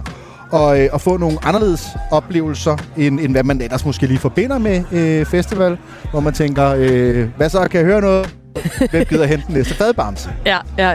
Og vi har jo også snakket festivalminder, og det kommer vi også til at gøre igen i løbet af den her time. Vi har fået en sms, det er på 1424. Man kan skrive ind til os med sit bedste festivalminde, og det behøver sådan set ikke være en musikfestival. Det kan være for alle mulige forskellige slags fester og festivaler, hvad man nu ender til. Teaterfestival, operafestival, eller hvad det nu end kunne være. Der er en lytter, der hedder Helle, der skriver til os: Midtfyn, Joe Cocker med min bedste veninde, der fandt flere kendiser i gåseøjne. Jeg ved ikke, om det er det, man i dag vil kalde BCD-kendiser. Men hun skriver, der skulle tages billeder. Ikke på kamera-telefon, men kamera. Så det har været sådan det gode gamle der. Så et meget sjovt minde fra Helle fra Midtbyens Festival, og skriv til os på 1424 med jeres bedste festivalminde. Tony, har du noget, der sådan er poppet op i løbet af sidste time? du har tænkt på? Jamen, der er fandme så meget. Ja. Altså, nu sad vi og snakkede i bilen på vej herover, og My nævnte det også tidligere, det her med at gå ind et sted i et telt og høre noget, man ikke vidste, man skulle... at man lige havde planlagt, man skulle opleve. Og så får man sådan så kan man være heldig og få en ekstra fed oplevelse. Og jeg har en tommelfingerregel om, at jeg kiggede programmet igennem, og så fandt det navn, jeg synes var det åndssvageste. Altså sådan, du ved, et band, der hed noget, hvor man tænkte, hvorfor fanden hedder de det? Og så gik jeg op og så det, og der kan jeg stadig huske schweiziske sportsgitar. Ved du hvad, det siger mig også noget, det der sportsgitar. Fantastisk navn. Det er Roskilde 98. Jamen, det har jeg jo ikke hørt, men jeg tror, det der navn, det kan godt være, at de har været forbi igen jo, fordi i hvert fald 98-koncerten, som var det år, hvor jeg havde dem i mit program, fordi jeg tænkte, sportsgitar, det lyder dumt. det var altså en ret fed koncert. Nice. Altså, jeg har ikke på den måde stiftet eller dyrket eller noget som helst med sportsgitar siden. Men det var en fed, som jeg husker, det var sådan rimelig straight up indie rock, vi spiller guitar. Koncert. Så jo, der er så meget. Jamen, der er så meget, og en, som i hvert fald sikkert også er fuld af festivalminder, selv i hvert fald har med festivaler at gøre hver evig eneste dag, det er Esben Marker. Ja, og ham skal vi tale med nu, og du var allerede inde på det, ja. Altså, Jelling har taget også andre festivaler. Det her er den, vi har været dygtige til den store festival weekend. Det er ikke et stretch. Det tror jeg godt, man kan sige. Der er i hvert fald festivaler af større karakter i hele nationen, fra Skive til København og Aarhus og her på Heartland. Og det er jo 3 år siden, at for alvor har været de her festivaler i Danmark. Og missionen i dag, det er altså at få genstartet festivalerne i Danmark. Men er det helt det samme? Hvad er anderledes? Sidder coronaen stadigvæk i os på en eller anden måde? Der er jo mange ting, der er i spil, når man skal på græs. Det er jo ikke bare at knalde en scene op i den ene ende, og så sige, der er øl derovre, og her spiller. Altså, det er virkelig et stort arbejde, og der er mad, og der er ting, og logistik, og frivillige, og teltlejre, og du må komme ind her, og du må ikke komme ind der. Der er så mange ting, der skal være styr på, før at man kan kalde en mark for en festival. Esben Marker, velkommen til. Som Amalie sagde, skal vi tale med dig. Jeg er sekretariatschef i brancheorganisationen Dansk Live, der jo repræsenterer spillesteder og festivaler. Inden vi starter med alt det der, det er lidt måske mere negativt, så lad os bare lidt positivt. Esben, hvad er det, vi har manglet de sidste par år? Vi har jo manglet det fællesskab og den samlingskraft, som festivalerne er, og den store energi, man kommer hjem med, når man har været sted træt, men fyldt af positiv stemning og store koncertoplevelser. Og det tror jeg da også, vi kan fornemme, at festivalerne er udsolgt, som de sjældent er i år, og det er jo et tegn på, at folk virkelig har savnet det. Helt enig. Hørt. Er du så sådan en, nu er det jo dit arbejde, kan man sige. Jeg forestiller mig, at du kommer på rimelig mange festivaler. Skal du så, altså har du bare back-to-back festivaler? Altså i sommeren, eller hvad egentlig? Ja, det er ikke meget galt. Jeg prøver selvfølgelig at nå rundt til så mange som muligt, men jeg må jo også anerkende, at hvis jeg skal løse min opgave, så er det desværre bag en computer, og som regel på et kontor. Så jeg doserer det lidt, lad mig sige det på den måde. Og når jeg så er på festival, så er det sjældent, at det er desværre, skulle jeg sige, på den måde, som vi helst vil gå på festival, men fadlen foran scenen, det er desværre ofte sådan lidt ud og sparke dæk, og så er hurtigt videre for at nå så meget som muligt, og få processeret det, når vi kommer hjem igen også. Er vi heldige at se dig her på Sydfyn? Nej, jeg er ikke på Heartland, desværre. Det må jeg tilstå. Den får I for jer selv, og sammen med alle de glade gæster, der er der. Ved du hvad, vi vil se os selv som en form for håndlanger. Vi skal nok opleve det helt for dig. En reservesekretariatschef 1 og 2 her, som hvis der er noget, skal nok få sparket på dækkene i hvert fald. Det kan du regne med. Nu tænker jeg, at vi jo allerede har haft lidt gang i udendørskoncerterne, og hvis vi lige sådan åbner festivalbegrebet en lille smule op, og tager det sådan fra Tivoli-koncerterne til Jelling Festival, du ved, der er som om også, der er lidt knald på derude. Altså, tror du, der er en generation, som lige skal til at lære, hvordan man går til koncerter, og ligesom er til sådan en udendørs arrangement, eller hvad er det, du ser, der sker der? Man skal nok passe på med at slå det hele over en kamp og se det på det som den samme ting, der sker. Det der jo er, det er, der er i hvert fald mange debutanter ude på festival. Det er klart, der har ikke været festivaler i 2-3 år, lidt afhængigt af hvordan vi tæller. Og der vil være mange, der er på festival for første gang. Men majoriteten af gæsterne vil være rutinerede festivalgængere, og de skal, altså, det er jo også en kollektiv opdragelse, det her med at gå på festival. Så jeg er overbevist om, at de debutanter, der kommer afsted, de nok skal lære det. Jeg tror, det vi oplever, det er, at der er en kæmpe stor glæde og et behov for at mødes.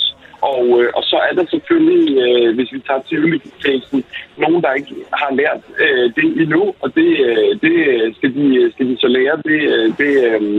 Der er blevet håndteret på en måde der, og så var der et tilfælde på Jelling, hvor man var nødt til at gå ind på grund af en overhedsstemning, men det var altså ikke de helt unge, der var optænding på den stemning. Det var væsentligt mere voksne mennesker, så det blev håndteret helt præcis, som det skal. Det bliver selvfølgelig gjort til en dramatisk ting i medierne, fordi at det er første gang, der har været festival længe, og så er det en god historie. Men det var i virkeligheden bare to, som også har lavet bassarm, eller hvad? Nej, det er klart, men vi ved jo også, at publikum... Ja, nej, publikum er jo glad for at mødes, og man skal jo også give plads til den frihed, der er i at agere under en koncert, som man nogle gange har lyst til. Så er arrangøren selvfølgelig også nødt til at gå ind og sige, hold, nu stopper vi lige, når det bliver for vildt, og nogen bliver utrygge. Og det er jo det, de danske arrangører er de allerbedste til at gøre, og læse publikums bevægelser, og læse, hvornår det nok er nok, og hvornår der er nogen, der er utrygge. Fordi det er jo dybest set det handler om, at alle kan stå foran koncerten og være i trygge rammer. Måden vi går på festival på, den ændrer sig jo hele tiden, og det er jo både i små og i store ting. Da jeg startede på Roskilde Festival, der var der ikke de her sådan store buer, man skulle ind i op foran. Der var heller ikke noget, der hed ølbowling, for eksempel. Så der er forskellige ting, som bliver anderledes med tiden. Og heldigvis var det, at tingene på en eller anden... Havde I papyrusruller i rullet i stedet for, hvad lavede man dengang? Der var meget højtoplæsning i lejrene. Så læste vi højt. Ja. Nu har vi jo så ikke været på festival i et par år. Esben, og kommer tilbage nu. Tror du, der er noget, der ændrer sig? Jeg håber, at der er noget, der ændrer sig i forhold til de dele af festivalpublikummerne, som efterlader deres campingaffald, for eksempel. Der er der sket meget på de 3 år, der har været til på festivaler sidst. Og det håber jeg, at der er noget af det, man kan få skabt en ny tradition for, at vi bruger noget materiale, der kan bruges mere end en gang, at vi køber det helt billigt, og at vi tager det med os hjem igen og får luftfordarfen lappet, hvis den er blevet punkteret, og ikke bare efterlader det. Fordi det er en af de helt store udfordringer, og der har været masser af initiativ i dialog med publikum. Det er rigtig, rigtig svært at få flyttet det her... eller har været rigtig, rigtig svært, og vi håber, at der kommer så meget bevidsthed på vores knappe ressourcer og på genanvending til det hele taget, at det er noget, det publikum tager med sig på festival også. Og så kan man sige, som nogle festivalarrangører siger, jamen det skal kun ske én gang, for det er en tradition på en festival, fordi det bliver gjort så intens. Og det lige netop på det her område, så håber jeg, at det er noget, der er. Og så er det klart, jeg tror da også, at hele... tingene omkring, hvordan vi omgås hinanden, både i lyset af 20 og i virkeligheden også corona, at det tager vi også med en mere respektfuld omgang med hinanden, hvor vi respekterer hinandens grænser og så videre. Det er i hvert fald mit håb, fordi det tror jeg, der er mange, der vil kunne se det behov for. Absolut. Jeg er nervøs for det der med skraldet, så din første pointe, fordi at det, der er også er problemet nu, det er, at godt nok har vi en meget klimabevidst ungdomsgeneration, og også vi lever i en klimabevidst tid, men udfordringen er, at mange af de, som man skal købe, de er simpelthen blevet så billige, at folk er sgu ligeglade med at samle det op og tage det med hjem igen. Jeg kan bare huske, da jeg selv var, der kostede Tummelstedt jo fandme en månedsløn. Ja. Så var man altså lidt sirlig. Det var dyrt at tage på festival, alle de papyrusruller. Jeg var skrald. Altså, det var der kunne hjælpe mig, men mange havde man simpelthen bare ikke råd til at efterlade. Noget Esben, som jeg lige skal høre dig, inden vi slipper dig og siger god festivalsommer.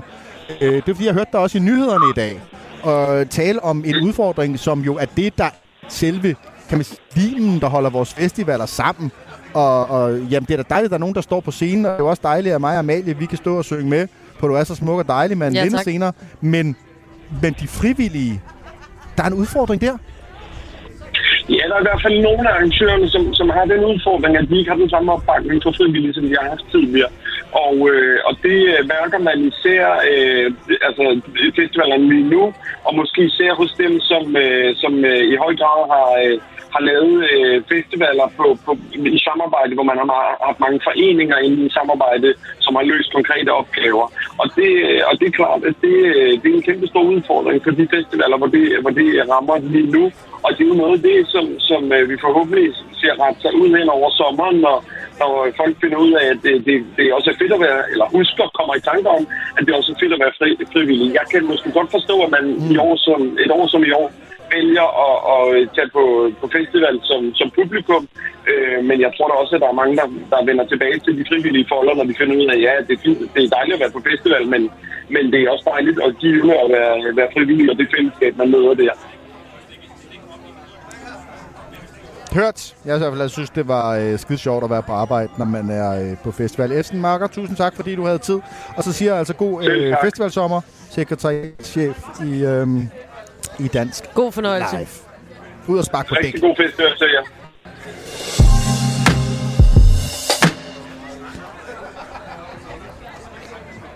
Okay.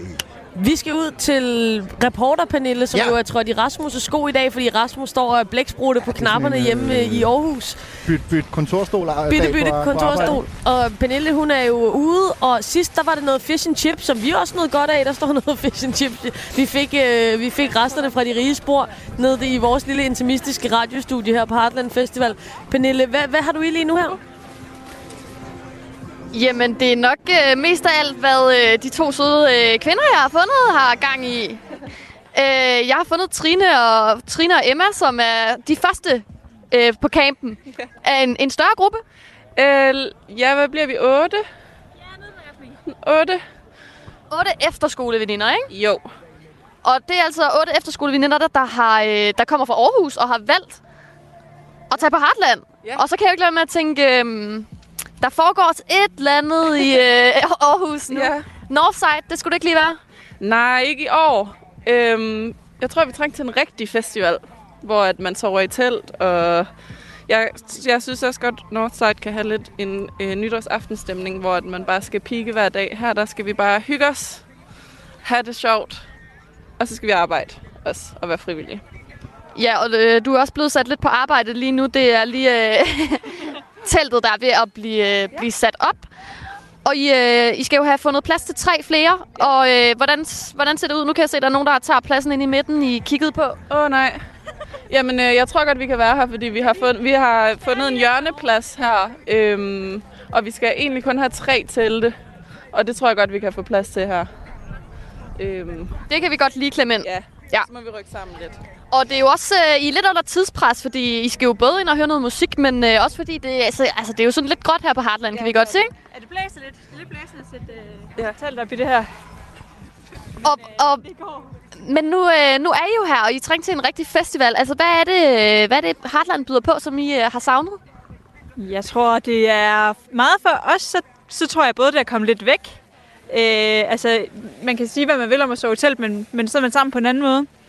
Og så er det bare, det er et fedt program, og der er talks, og der er også virkelig lækker mad, så vi har ikke sådan noget mad med hjemmefra, fordi vi skal forkæle os selv med al den lækre mad, man kan finde på pladsen. Lækkert. Altså, jeg var jo nede og spise fish and chips tidligere, det kan jeg godt anbefale, vil jeg sige, men det lyder også en lille smule dyrt at tage sådan en tur her på festival. Er det noget, I har sparet op til under coronaåren, eller hvordan? Ja, jeg tror ikke, at det betyder så meget for os, når vi får sådan en god weekend sammen. Og man kan sige, når vi arbejder her, så har vi fået billetten betalt, så vi ikke har haft ret meget udgifter, og vi bor jo billigt, kan man sige, så jeg tror, vi har valgt at bruge, vi er i slutningen af studiet, og nogen er færdige, og jeg arbejder og sådan noget, og så elsker vi bare at bruge penge på den slags i forvejen, så jeg tror ikke, at det er sådan sparetid for os lige nu. Nej, det virker som om, I faktisk har gjort en ret god deal her ved at komme på festival og så skulle arbejde lidt. Hvad er det, I skal arbejde med, når jeg er her på festivalen? Vi skal være pladsanvisere til talks, og hvad det helt indebærer, det er vi ikke helt klar over endnu. Men vi går ud fra, at vi skal gå rundt omkring talks-teltet med vores t-shirts og være synlige og fortælle folk, hvor de skal gå hen. Forhåbentlig kan vi høre talksene samtidig med, at vi er på arbejde. Og så er vi også heldige, at vi har fået arbejde sammen i samme tidsrum, så vi skal også bare hygge os og nyde solen. Hvem glæder du dig mest til at høre? Er det talk eller musik?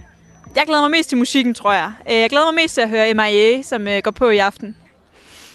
Og hvad med dig, Emma? Hvad står øverst på din liste? Jeg tror, øverst på min liste står nok Kashmir, fordi det er lidt nostalgisk for mig, fordi jeg har hørt meget Kashmir i folkeskolen og på efterskolen, som efterhånden er et par år siden. Så det glæder jeg mig til at genopleve. Ja. Fedt. Og der er jo også allerede musik. Nu kan jeg godt afsløre, at måske noget soundbox-agtigt, der er i gang. Det er en meget broget camp, det her. Vil jeg sige som en, der kun har prøvet at bo på camp på Kærligheden på Smukfest, ikke? Ja, okay. Der er det meget yngre mennesker. Og her, der kan jeg jo se en gruppe, der har slået campingstole op og har gang i et eller andet soundbox. Super fedt. Også lidt træls måske senere på aftenen. Og herover der er der nogen, der ligger og drikker vin af rigtige vinglas inde i et telt. Og de reklamerer med de her isterninger. Og de her isterninger, altså I er jo landet lige i midten. Er det også der, hvor jeg er i forhold til, hvor meget I egentlig overgår at være på festival, eller er det fuldt smadret? Ja, jeg tror faktisk, det er lidt der i midten, vi ligger. Nu er vi jo blevet lidt ældre end sidst, man kunne komme på festival, og det kan man godt mærke. Jeg tror, vi er gået fra midt-20'erne til slut-20'erne, og jeg tror, det er der skellet ligger. Men tilbage på festival er vi, og jeg vil bare sige held og lykke med teltet. Jeg skal nok lige sætte en enkelt pløk i, inden jeg går. Nu nåede jeg jo at hjælpe lidt til. Og så ellers bare god festival. Tusind tak. Og i lige måde.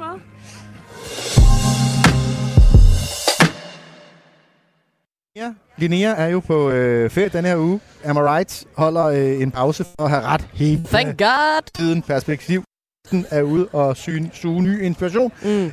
Selvom at hun ville have elsket, tror jeg, at give en anmeldelse af Heartland Festival. Forestil dig en talk. Det var faktisk lige før, jeg ville snige ind ned bag i teltet, men hun ville jo se mig, for der ville jo ikke være andre. Men i gengæld, nu der har vi jo Lisette. Hun er forsker i fortids, nutids og fremtid, og alt derimellem.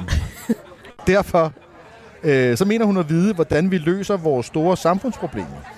Hendes bud på en god løsning til et fremtidsproblem. Kommer her. Mit navn er Lisette Jacobsen.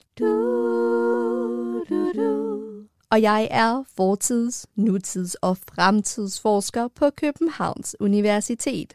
Jeg er i din radio for at fortælle, hvordan vi løser fremtidens problemer med fortidens løsninger. For de havde fat i noget, de oldtidslevn. Sidder du på din flade lige nu? Ja, så er du ligesom 86% af hele befolkningen i fremtiden. Der vil det største problem nemlig være arbejdsløshed. Jobcentrene flyder over med ledige, og de såkaldte aktiveringsplaner virker slet ikke. Nyttejob er lig no job. Alt er gået galt. Befolkningen lever højt på børnepenge, SU, pension, dagpenge, kontanthjælp, ældrecheck, yngrecheck, cykelcheck, miljøcheck, autocheck, madcheck, ølcheck og luftcheck, og ingen bestiller noget. Det er ganske enkelt blevet for dyrt at arbejde. Det har vores forfædre heldigvis løsningen på. Slaver. Vi tager den simpelthen skridtet videre. Så hvis du vil have noget af staten, så skal du være den slave. Du får et fint sted at bo. Det kunne være et 13 kvadratmeters betonværelse og 3 måltider serveret dagligt. Naturligvis leveret i foliebakker. Og så skal du arbejde for staten. Og der er et bredt udvalg af offentlige instanser at vælge imellem. Styrelsen for børneorm, Styrelsen for blandt selv slik, Styrelsen for koriander eller ej i maden. Og tænk engang. Aldrig igen skal du sende 2 jobansøgninger ugenligt for at få dine penge. Aldrig igen skal du bevise, at du er arbejdsskadet. Aldrig igen skal du være studieaktiv. Du skal slet ikke tænke. Du skal bare gøre, som din slaveejer siger. Kæmpe lettelse. Det er jo virkelig for folks egen skyld. Mit navn er Lisette Jacobsen, og jeg har lige løst fremtidens problem med arbejdsløshed med fortidens geniale løsning. Slaver.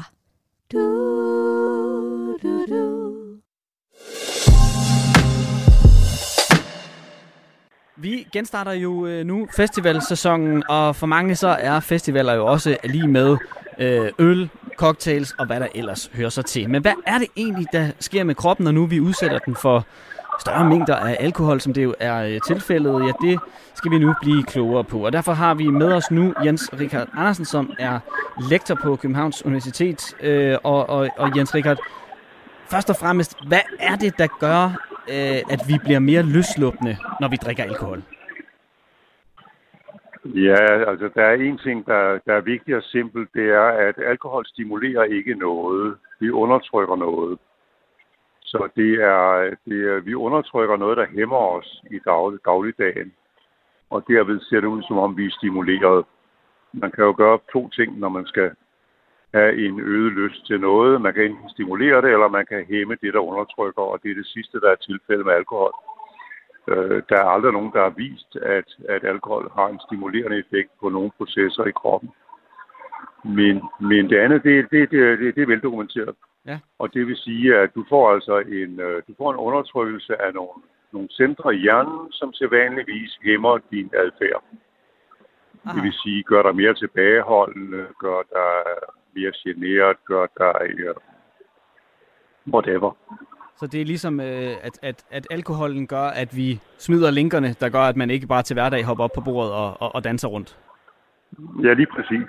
Og det vil sige, at hvis nu skal blive lidt mere psykologiske, så de, der hæmmer, det er også det, der hedder superego, eller det er det, folk kalder det i hvert fald. Altså det, der er moral og den slags, som hæmmer vores naturlige drifter. Så der kommer mere frem af vores naturlige drifter, fordi vi hæmmer vores kontrol med dem. Og i løbet af sådan en festival, så kan der jo ryge noget mere indbords, end hvad der jo sådan er anbefalet, kan man sige. Hvad gør det ved kroppen, at der ryger lidt ekstra inden for Vesten? Jamen, det er et spørgsmål om, hvor meget. Altså, i små mængder, der bliver man opstemt. Og det betyder, at der bortfalder en hæmning. Så sker der en hel masse andre ting også. Der sker noget med cellernes cellevæggene, og både i hjernen og i leveren, og de bliver mere flydende, og de får en anden sammensætning, og slipper nemmere stoffer ud og ind. Men det bliver lidt langhåret at snakke om. Men nettoeffekten er altså indtil en vis grænse, som er meget individuel, afhængig af, hvor meget du har øvet dig. Så vil du føle dig opstemt, og det vil sige, at du smider dine hæmninger. Ja. Men efter den grænse, så begynder det gifteffekten at træde ind. Og gifteffekten gør jo så, at du pludselig mister blodtrykket, du bliver svimmel, du får kvalme, du begynder at kaste op, fordi det er også en effekt i hjernen. Så kommer gifteffekterne bagefter, og det er et spørgsmål om 2 ting. 1, hvor meget er der i blodet, og 2, hvor meget har du øvet dig.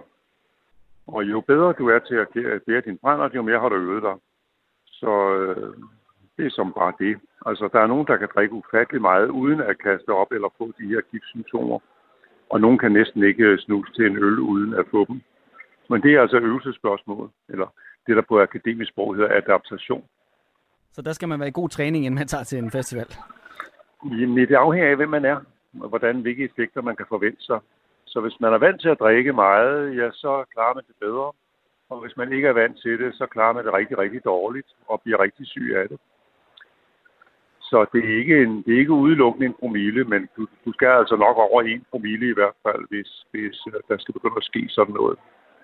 Og der er nogen, der skal helt op på en 3-4 stykker, før det sker. Det kan jo så også måske og det er et tilvændingsspørgsmål. Ja, men det kan måske være svært for nogen sådan at følge med, hvis nu man for eksempel bliver introduceret for sådan noget som ølbongen eller shots eller sådan noget, hvor det lige pludselig kan slå hårdt. Hvordan skal man sådan så forsøge at følge lidt med der på sin egen grænse, som du er inde på? Jo, men der er jo ikke, altså dårligt selskab, det er nok det værste, ikke? Fordi når de andre gør det, så synes man også, man skal følge med gruppen. Og hvis der er nogen af dem, der har hardhitter, og der har øvet sig rigtig meget, ja, så bliver man lille. Og så bliver man drukket under bordet, om man så må sige. Det vil sige, at du bliver syg, og du får også frataget din vilje, og der er rigtig mange, der føler sig voldtaget af, altså i den tilstand, ikke? En, der har har været bedre til det, og en, der er dårlig til det, og den, der er dårlig til det, lægger sig ned og mister mere eller mindre sin vilje, fordi det er giftsymptomerne, der begynder. Og de har måske drukket det samme og har samme promille. Ja, og så kan man jo selvfølgelig... Der er meget tilvænning i det her. Der er rigtig, rigtig meget tilvænning i det her. Hvad er så sådan det gode råd, når nu man er på festival? For man sådan, fordi vi får nok ikke alle til ligesom at sige, at vi drikker ikke noget alkohol. Men hvad kan så være det gode råd til, at man sådan holder en nogenlunde brændert, om man så må sige?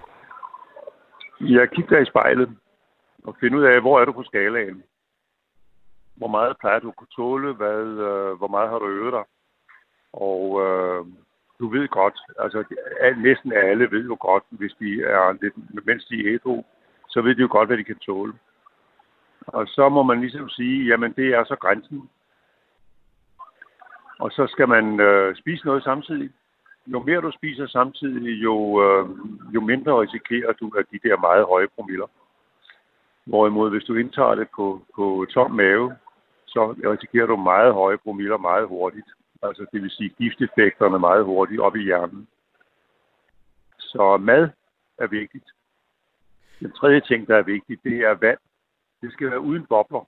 Altså det må ikke være boblevand, altså cola eller sådan noget, for der optager man alkoholen hurtigere. Men almindelig vand, og jo mere du drikker, jo mere skal du drikke af vand. Hvis du gør de tre ting, så går det ikke helt galt. Okay. Skal man lave reglen om, at man så må du drikke 1 øl, og så skal du drikke 1 glas vand, eller er det sådan, man skal køre den? Det vil være en udmærket regel, hvis man er en af dem, der ikke kan tåle så meget, ja. Kan man tale om, Jens Richard, sådan den perfekte promille? Altså nu har vi jo alle sammen set druk formentlig, hvor de sådan opererer ud på promille. Altså kan man tale om, at her, hvis du rammer promillen her, så har du ligesom sådan den perfekte brændert? Nej, det er der ingen, der har dokumenteret. Der er nogen, der bliver meget søvnige på 0,5 promille. Det er jo det, der er færdselslovens grænse, ikke? Der er nogen, der bliver meget, meget søvnige af det. Og der er nogen, der slet ikke kan mærke det overhovedet. De bliver bare sådan, begynder at fortælle dårlige vittigheder, og hvordan de nu ellers reagerer på disse hæmninger af hæmmerne op i hjernen, ikke? Når man hæmmer en hæmmer, så får man en fremmer. Jens Richard, skal du selv til festival? En gang til. Skal du selv til festival? Nej, jeg har ikke tid. Nej. Ellers vil jeg gerne, men jeg har simpelthen ikke tid. Jeg arbejder for meget. Så. Men det er vi jo så også glade for, at vi så kan få lov til at få dine gode tips og tricks til, hvordan man skal gebærde sig. Så hvis vi lige opsummerer en gang, Jens Richard, så er det kig dig selv i spejlet, husk at drikke vand. Ja, det er det sværeste af det. Ja. Det sværeste er at kigge sig selv i spejlet og så tænke noget fornuftigt. Det er ikke ret mange på. De fleste overvurderer deres egne evner altid, ikke? Men prøv at få en realistisk indtryk af, hvor meget plejer jeg at kunne tåle, inden jeg begynder at blive syg af det. Altså, hvornår holder jeg op med at være glad, ikke? Præcis. Og det kunne man godt tænke lidt over. Men så fortynd med vand og spis noget, for guds skyld. Spis godt, inden du begynder at drikke. Lige præcis. Så der er meget mad i maven, når du begynder at indtage alkohol. Det vil være rigtig god til. Således lød rådene altså fra Jens Richard Andersen, lektor på Københavns Universitet. Tusind tak, fordi du var med. Jamen, god festival.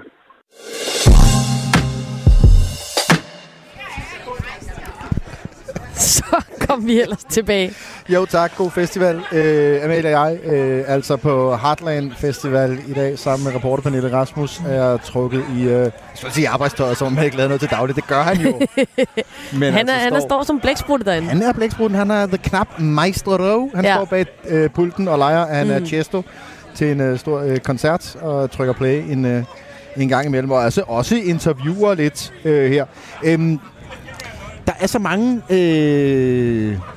ting, man kommer til at tænke på, synes jeg, når man kommer tilbage på sådan en festival. Jeg kan jo ikke lade være med at tænke tilbage på den første gang, jeg var på festival. Det er jo bare en klassisk fortælling. Ja. Og som jeg også er sådan en, det er også en af mine, man har de der historier, at man har fortalt for mange gange. Det ved du allerede. Fordi at jeg har aldrig hørt dig fortælle historier 2 gange. Det er aldrig sket. De samme historier igen og igen og igen. Jeg har kun hørt dig fortælle historier 3, 4, 5, 6, 7 gange. Men jeg ved ikke, om jeg har fortalt den her historie. Nej. Rykker ind med et hold, og det er en stor lejr, der bor måske en 25-30 mennesker. Og der er lydanlæg, og der er generator, der er styr på det, og der er et stort fælleshus og sådan noget. Det er meget organiseret for den gang særligt. Folk er blevet mere og mere crazy, ikke? Det må man sige. Også nogle af mine gamle venner, som tjener gode penge på at pushe og sælge hash. Og de har taget noget hash med, som de kan sælge.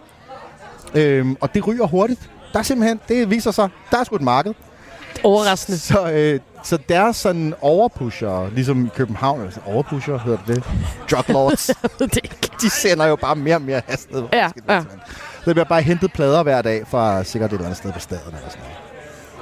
Og det ender jo med, altså simpelthen, at der er, altså når jeg står op om morgenen, så er der sådan en kø af folk. Der er en kø. Altså der er kø. Der er faktisk en kø i lejren af folk. Og også folk, der bare stikker hovedet ind, sådan du ved, meget til dem. Det her, man kan købe hos sådan noget. Altså du ved, folk fra hele Norden, der bare hører om den der syge lejr. Altså hvor at... Så det er på grund af jer, at de der hunde kommer igennem nu? På grund af den lejr, fordi nu er der ikke noget, der hedder... Der går jo masser af betjente rundt. For åbenlyst. Ja. Og der kommer jo også den formiddag, hvad har det været? Det var jo den gang, hvor festivalen primært var torsdag til søndag, så jeg tænker, det har nok været måske lørdag formiddag, så der er gået et par dage jo, hvor at, der kommer 2-3 voksne mænd med... Det er slut nu. Det er slut nu. Så siger de bare...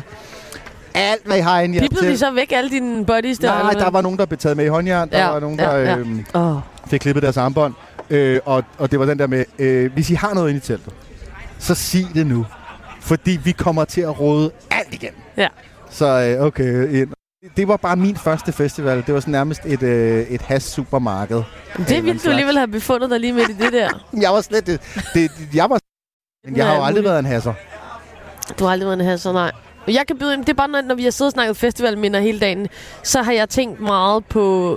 Jeg skal beklage, vi har lige et lille udfald til Heartland, hvor Tony og Amalie... Der spillede samtidig med. Altså, Tony og Amalie. Spillede... Ja, vi har så lidt udfald på jer lidt en gang imellem, så man hører sådan lige en gang imellem... Da vi har de problemer... Vi har de problemer med forbindelsen, kan jeg mærke. Ja, vi har lidt problemer med forbindelsen, fordi så kommer lige et lille udfald fra Heartland. Jeg ved ikke, om det er sådan en... Det er Heartland, der sådan forsøger at lægge censur på din gamle hash-historie, men der var lige sådan... Der forsvandt lige nogle ord, lige histepist, i hvert fald. Men nu kan vi høre jer igen. Det er jo skønt. Jeg håber, at en robot i vores ører. Ja. Men det, jeg var i gang med at fortælle om, og jeg ved ikke, om den falder ud, men det var bare Death Cab for Cutie. Ja. Og der var Alicia Keys samtidig med på en meget større scene, og hun var jo i gang med Falling og klaveret. Og alle mine venner var bare sådan, vi skal selvfølgelig overhøre Alicia Keys. Og jeg var... er der virkelig slet ikke nogen, der vil høre Death Cab for Cutie? Og jeg ville så gerne, at jeg havde set dem i den her tv-serie Orange County, som jeg elskede. Og det var jo Seths yndlingsband, og det var mit yndlingsband, og jeg ville så gerne, og der var ikke nogen. Så jeg endte med at gå alene til Death Cab for Cutie-koncert, og det er normalt ikke min ting. Jeg kan godt lide sådan den, der kastede mig ud i bare at gå på restaurant alene, eller gå til koncert alene. Så jeg gik alene til Death Cab for Cutie-koncert, og det var det fedeste. Var det nice? Jeg havde det så fedt. Var det nede på Arena? Nej, det var i et lille telt. Hed det Cosmopol eller Apollo eller sådan noget dengang. Jeg var fuldstændig i gang, og alle stod og sang med, og jeg fandt en ven, du ved, ved siden af. Det var meget anderledes for mig. Men altså, fantastisk oplevelse. Minder, derfor har vores reporter Marie, som er med os i dag, også været ude og spørge de gæster, som jo er kommet her på festivalen Heartlands første dag, hvad deres gode festivalminde mon er. Har I et rigtig godt festivalminde, I vil dele? Ja, jeg har et rigtig godt minde fra Skarø-festivalen. Det var i 2018, hvor solen den skinnede. Det var aftensol. Det var rigtig lækkert, og vi sad nede i vores camp, og vi havde lige været oppe og høre musik, og så var vi gået tilbage i campen for at få nogle øl og nogle drinks. Og lige pludselig så er der en, som der hiver et henna-tatoveringskit frem, så vi skulle have nogle henna-tatoveringer. Og lige med det samme, så smider jeg bukserne og underbukserne, og så skal jeg bare have malet hele min røv. Og jeg tror, der ender med at stå god weekend og være nogle tegninger og alt muligt, men det var sådan, det var egentlig ikke så meget det, at det var, at det var at blive tatoveret på røven, men det var sådan hele stemningen, og solen stod rigtigt, og folk grinede, der var bare smiler. Det var sådan en total festival, og der kørte lidt musik i baggrunden og sådan noget. Det var et godt festivalsmil. Jeg kan simpelthen ikke stikke den der. Jeg tror for mig, det er bare at være på festival og glemme alt, hvad der foregår derhjemme, og så bare være ude og nyde at være afsted. Roskilde, det er altid sjovt. Jeg trak kabler et år inden festivalen startede. Og det var det, og jeg fik lov til at trække kabler til til Orange Scene. Og det var det år, hvor der var en, der faldt af scenen til Gorillaz-koncerten. Så jeg havde lige sådan 10 sekunder, hvor jeg tænkte, at det var min skyld, inden jeg fandt ud af, at han bare havde gået for langt og trådt ud over scenen. Det var et minde, i hvert fald. Har I et eller andet festivalminde? Det kan være hvilken som helst festival i hele Danmark. Det må være Roskilde i 2018. Fordi at der på det tidspunkt var tørke om sommeren. Og det skabte sådan en sådan lidt særlig stemning på festivalpladsen. Fordi at der var så meget støv overalt, at man faktisk ikke kunne se mere end 10 meter frem foran sig, så alle måtte gå med masker, og der kom lidt sådan en slags undtagelsestilstand på festivalpladsen. Det er et ret lykkeligt festival, men fordi det jo også var en rigtig god festival det år. Ja, altså som københavner, når man bor i midt i Distortion, så er der bare rigtig mange ude for Rødovre, der kommer og tisser rundt omkring. Og det må I meget gerne stoppe med. Jeg var på Roskilde Festival da vi vandt fodbold i, var det 92? Var 92? Jeg er gammel. Det var kæmpestort. Vi vandt over Tyskland, og jeg gik overhovedet ikke op i fodbold, men det var mega, mega sjovt. Altså alle krammede og sang sådan nogle tyske fodboldsange, taberhold sange. Det var så fedt. Alle krammede. Alle. Jeg har faktisk taget hele runden og været på en gang på Langelands, en gang på Skanderborg og en gang på Roskilde. Og så er vi her for første gang. Og jeg er så gammel, jeg har været på Midtfyns Festival.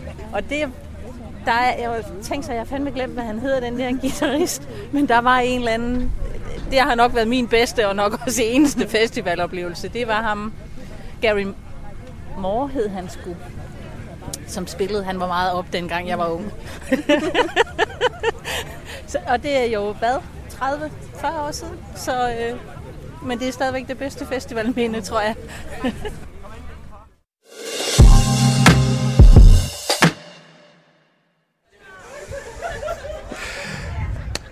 Jeg skal lige undskylde de små sendeudfald, vi har. At teknikken har drillet lidt. Det er selvfølgelig dødirriterende, hvis man sidder eller lytter med, eller er ude at køre og lytter med. Så rundstykke for det.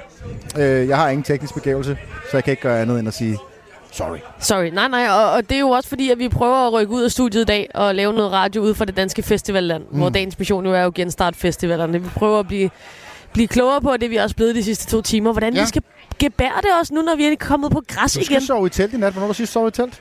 Det er ufattelig mange år siden, fordi jeg sover ikke i telt, når jeg er på Roskilde Festival. Nej. Jeg har nogle bedsteforældre, som jeg fortalte før, der bor i Roskilde, så det har jeg været begavet med.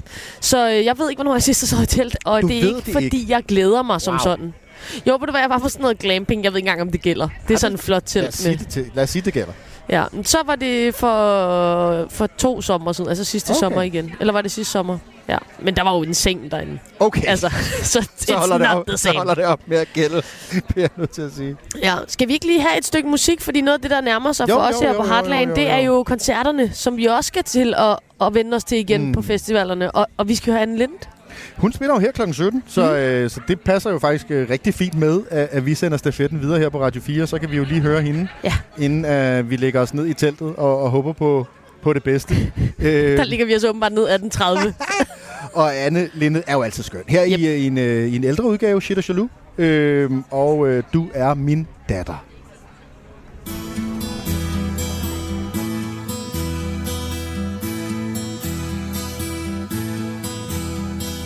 Solen går ned bag din kind. Du er lidt brøvlet og sover sikkert snart. For vi har leget helt vildt hele dagen, vi har haft det skide godt. Vi har været ved stranden og snakket om at sove derinde nat, men nu blæser det for meget. Og her er så hundekold, og solen sover snart. Du er min datter med det lyse hår og smilehuller, som din far nok ved, hvorfor du har. Du er min datter, dine øjne er blå. Meget mere blå end alt det hav, vi har kigget på i dag.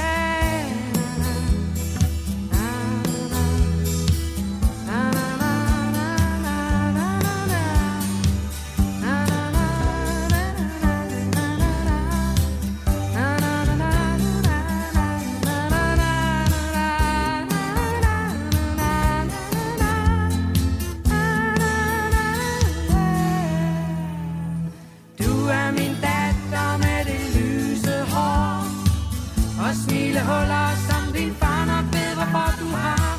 Du er min datter, dine øjne er blå. Meget mere blå end alt det hav, vi har kigget på i dag. Solen gik ned, nu er det nat. Du sover roligt og drømmer sikkert om, at vi har leget helt vildt hele dagen, vi har haft det skide godt. Vi var børn sammen, vi var kammerater, nu sover du min skat. Jeg kan se solen skinne bag dit øjeskardin og tager din hånd i min. Du er min datter med det lyse hår og smilehuller, som din far nok ved, hvorfor du har. Du er min datter, dine øjne er blå. Meget mere blå end alt det hav, vi har kigget på i dag. Du er min datter med det lyse hår og smilehuller, som din far nok ved, hvorfor du har. Du er min datter, dine øjne er blå. Meget mere blå end alt det hav, vi har kigget på i dag. Du er min datter med det lyse hår og smilehuller, som din far nok ved, hvorfor du har. Du er min datter, altså med Anne Linnet, som inden længe kommer til at underholde publikum her på Heartland Festivalen, når musikken sådan rigtig går i gang. Og hele sæsonen, festivalsæsonen, går i gang for vores vedkommende og for rigtig mange danskere, som den jo gør over hele landet den her weekend. Det er jo ikke kun her, som vi har jo nævnt flere gange. Der er masser af mennesker, som allerede var til Distortion i går. Der er masser af mennesker i Skive, som skal til festival. Northside i Aarhus. Der er nogen, der allerede har været på Jelling og andre festivaler. Og så kører det jo ellers bare. Og hvor det blæser nu. Hele sommer igennem. hvor det blæser. Og hvor det blæser nu. Indskudsætning. Og vi har lige rejst os op, Amalie. Ja, og det er fordi, vi er gået... Det kan vi jo med den her fantastiske boks, som godt nok har drillet en lille smule i dag, men som også gør os skønt mobile. Både så mobile, vi kan køre hele vejen til Fyn og sende, men også så vi simpelthen kan rejse os op for vores bordbænkesæt, som vi har siddet ved i de sidste 2 timer, og gå ud på festivalpladsen her på Heartland Festival. Og nu står vi faktisk og kigger op på... Det er jo første gang, jeg er på Heartland, så... Jeg skal jo lige orientere mig, hvor er det hele, hvor er den gode burgerbod, hvor får man de gode drinks, hvor får man den gode flaske vin. Og nu står vi og kigger på det, som jeg tænker er hovedscenen. Det kan du også gøre mig. En Linde træde op inden så længe. Det er det faktisk, ikke det? Eller hvad? Det ved jeg sgu ikke. Spiller hun? Hvis hun ikke spiller på hovedscenen, så forstår jeg da ingenting. Der står folk og venter, så det vil jeg da næsten formode, med mindre at der... De venter på noget om 3 timer. Jeg kigger så grundigt på programmet, og jeg ved, om der er noget andet, samtidig med Anne Linde. Men jeg tænker, at der står i Anne Lindes kontrakt, det er hovedscenen eller intet. Du laver ikke et program, hvor du ligger noget over for Anne. Det gør man bare ikke. Nej, og mest for Anne. Fordi det er jo også synd, at man som sådan trækker publikum væk fra andre, fordi... Er der nogen, der vil vælge noget andet end Anne Linde? Nej, det er der ikke. Kun idioter. Det er der ikke. Må sige sådan. Men jeg synes, vi skal lade putte den her boks. Nu må vi godt nok tælle den lidt ned. Vi har høje forventninger til, at du ved, kan vi prøve at teste den to the max. Og ligesom gå over, fordi det, der er særligt ved Heartland og festivalen, det er jo, at den ligger meget, meget idyllisk her på grundene omkring Egeskov Slot. Og så det er jo et ret smukt sted. Der er labyrinter lavet af hæk, og der er anlagte søer rundt om. Nå, men altså, der er meget, meget smukt. Det er jo ligesom at være med i Harry Potter og Flammernes Pokal. Det er det der. Jamen, det er det faktisk. Så jeg tænkte, vi kunne gå ned ligesom, og se det mere, den mere piktoreske del af festivalen her. Hvis vi kommer rundt her. Det er jo en helt ny oplevelse for mig at gå på festival på den her måde. Jeg er jo vant til Roskilde Festival, hvor at man skal rundt til alle 16 tårne på hele Roskilde Festivalen og drikke en genstand ved hver tårn, indtil man simpelthen ikke kan se noget mere, fordi man er så fuld. Og her der er jo kunstinstallationer, og der er vinbarer, og der er tasting-menuer i restauranterne, havde jeg sagt. Altså det er vel det, man vil kalde en elevated festivaloplevelse. Ja, det er for connoisseuren. Og her altså kommer vi ned til, vi tror vi nævnte det tidligere, den store kunstflagermus, skabt af kunstneren Jeremy Deller, som... er det meningen? Det må du lige forklare mig, Amalie. Vi kan måske lige gå over. Der er en folkevandring her. Ja, for det er folk skal op og høre Anne jo. Jamen, det er da klart. De har jo lyttet med på programmet. Forstået opfordringen, at det er altså nu. Men jeg er der mere på, skal man hive i snorene, og er det det fra flagermusen? Så driller boksen på Heartland altså igen for Tony og Amalie. Er det meningen, at man skal selv påvirke den? Man må godt hive i snorene. Og så okay, man må gerne hive i snorene. Jeg er i tvivl om, Rasmus skal høre os ind i studiet. Er der hul igennem? Der er hul igennem nu, men vi havde lidt lille udfald med jer lige før, så det var derfor, jeg lige greb mikrofonen og sagde, kuk, er den der boks? Men det vi kan gøre nu, det er, at vi kan gå op og være en del af en kunstinstallation her på Heartland Festival. Og det er især Tony, fordi jeg holder boksen. Så vil du ikke træde op på flagermusen? Som er... Jeg vil prøve at beskrive den imens Tony, han så flagrer løs. Det er en snore i sig, og så kan man hive i disse snore og få flagermusen til at flagre, og det går pt. Ikke super godt. Den er kommet rundt om på en måde. Den er lidt flagret ind i sig selv. Kan I ikke hjælpe mig? Jeg er også bange for, at han kommer til at rive den ned, simpelthen. Er det jer, der har... Jeg får noget at vide, det er 2 drenge på cirka 4-6 år, der har fucket hele kunstinstallationen Nej. med snoretrækket her. Og det er også meget... Kan jeg vide, hvad Robert Deller vil sige til det? Er det ikke rigtigt? Der er noget galt heroppe, spørger jeg lige dem, der står for den kunstinstallation. Altså vi skal have en udfordring. En MK på stigen.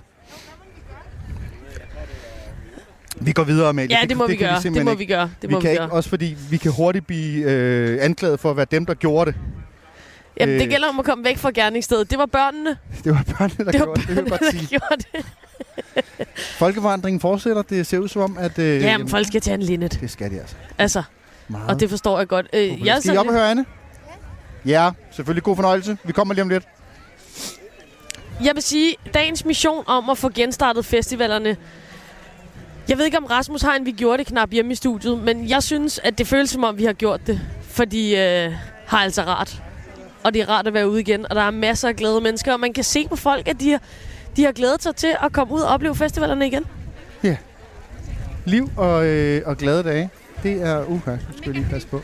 Jamen, det er jo også det med folkevandringer og stier og folk, der vælter rundt. Måske skal vi snige os igennem herover, tror jeg, Amalie, lige rundt om de her. Det er 16:30. Det her klokken er allerede været. Du er for sent på den. Vi går ind igennem et par træer nu og op bag sådan en lille højderyg. Ja, en lille højderyg. Der er altså nogle vinbarer og noget forskelligt heroppe. Et tehus. Simpelthen. Og mennesker, der sidder under et træ, der er beklædt med lyskæder. Og altså enormt hyggeligt. Det må jeg sige. Vi er også så småt ved at være færdige for i dag. Jamen, synes du ikke, at vi er kommet i mål med dagens mission? Jo. Vi har i hvert fald genstartet vores festivalsæson. Super genstartet. Vi kan sige, at Anders han er klar også i morgen med fredagsmissionen her fra Heartland Festival, hvor han byder op til en hyggelig fredagsbar med gæster og så videre. Så der er ingen grund til ikke at lytte med i morgen også. Og Amalie og jeg, vi er selvfølgelig tilbage igen. Ikke mandag, der er det helligdag, men tirsdag. Ja, det er vi så altså både i morgen er der fredagsmissionen her fra Heartland, og på mandag er det altså også Anders Hagen, der er i jeres radio, men indtil da, så vil vi bare byde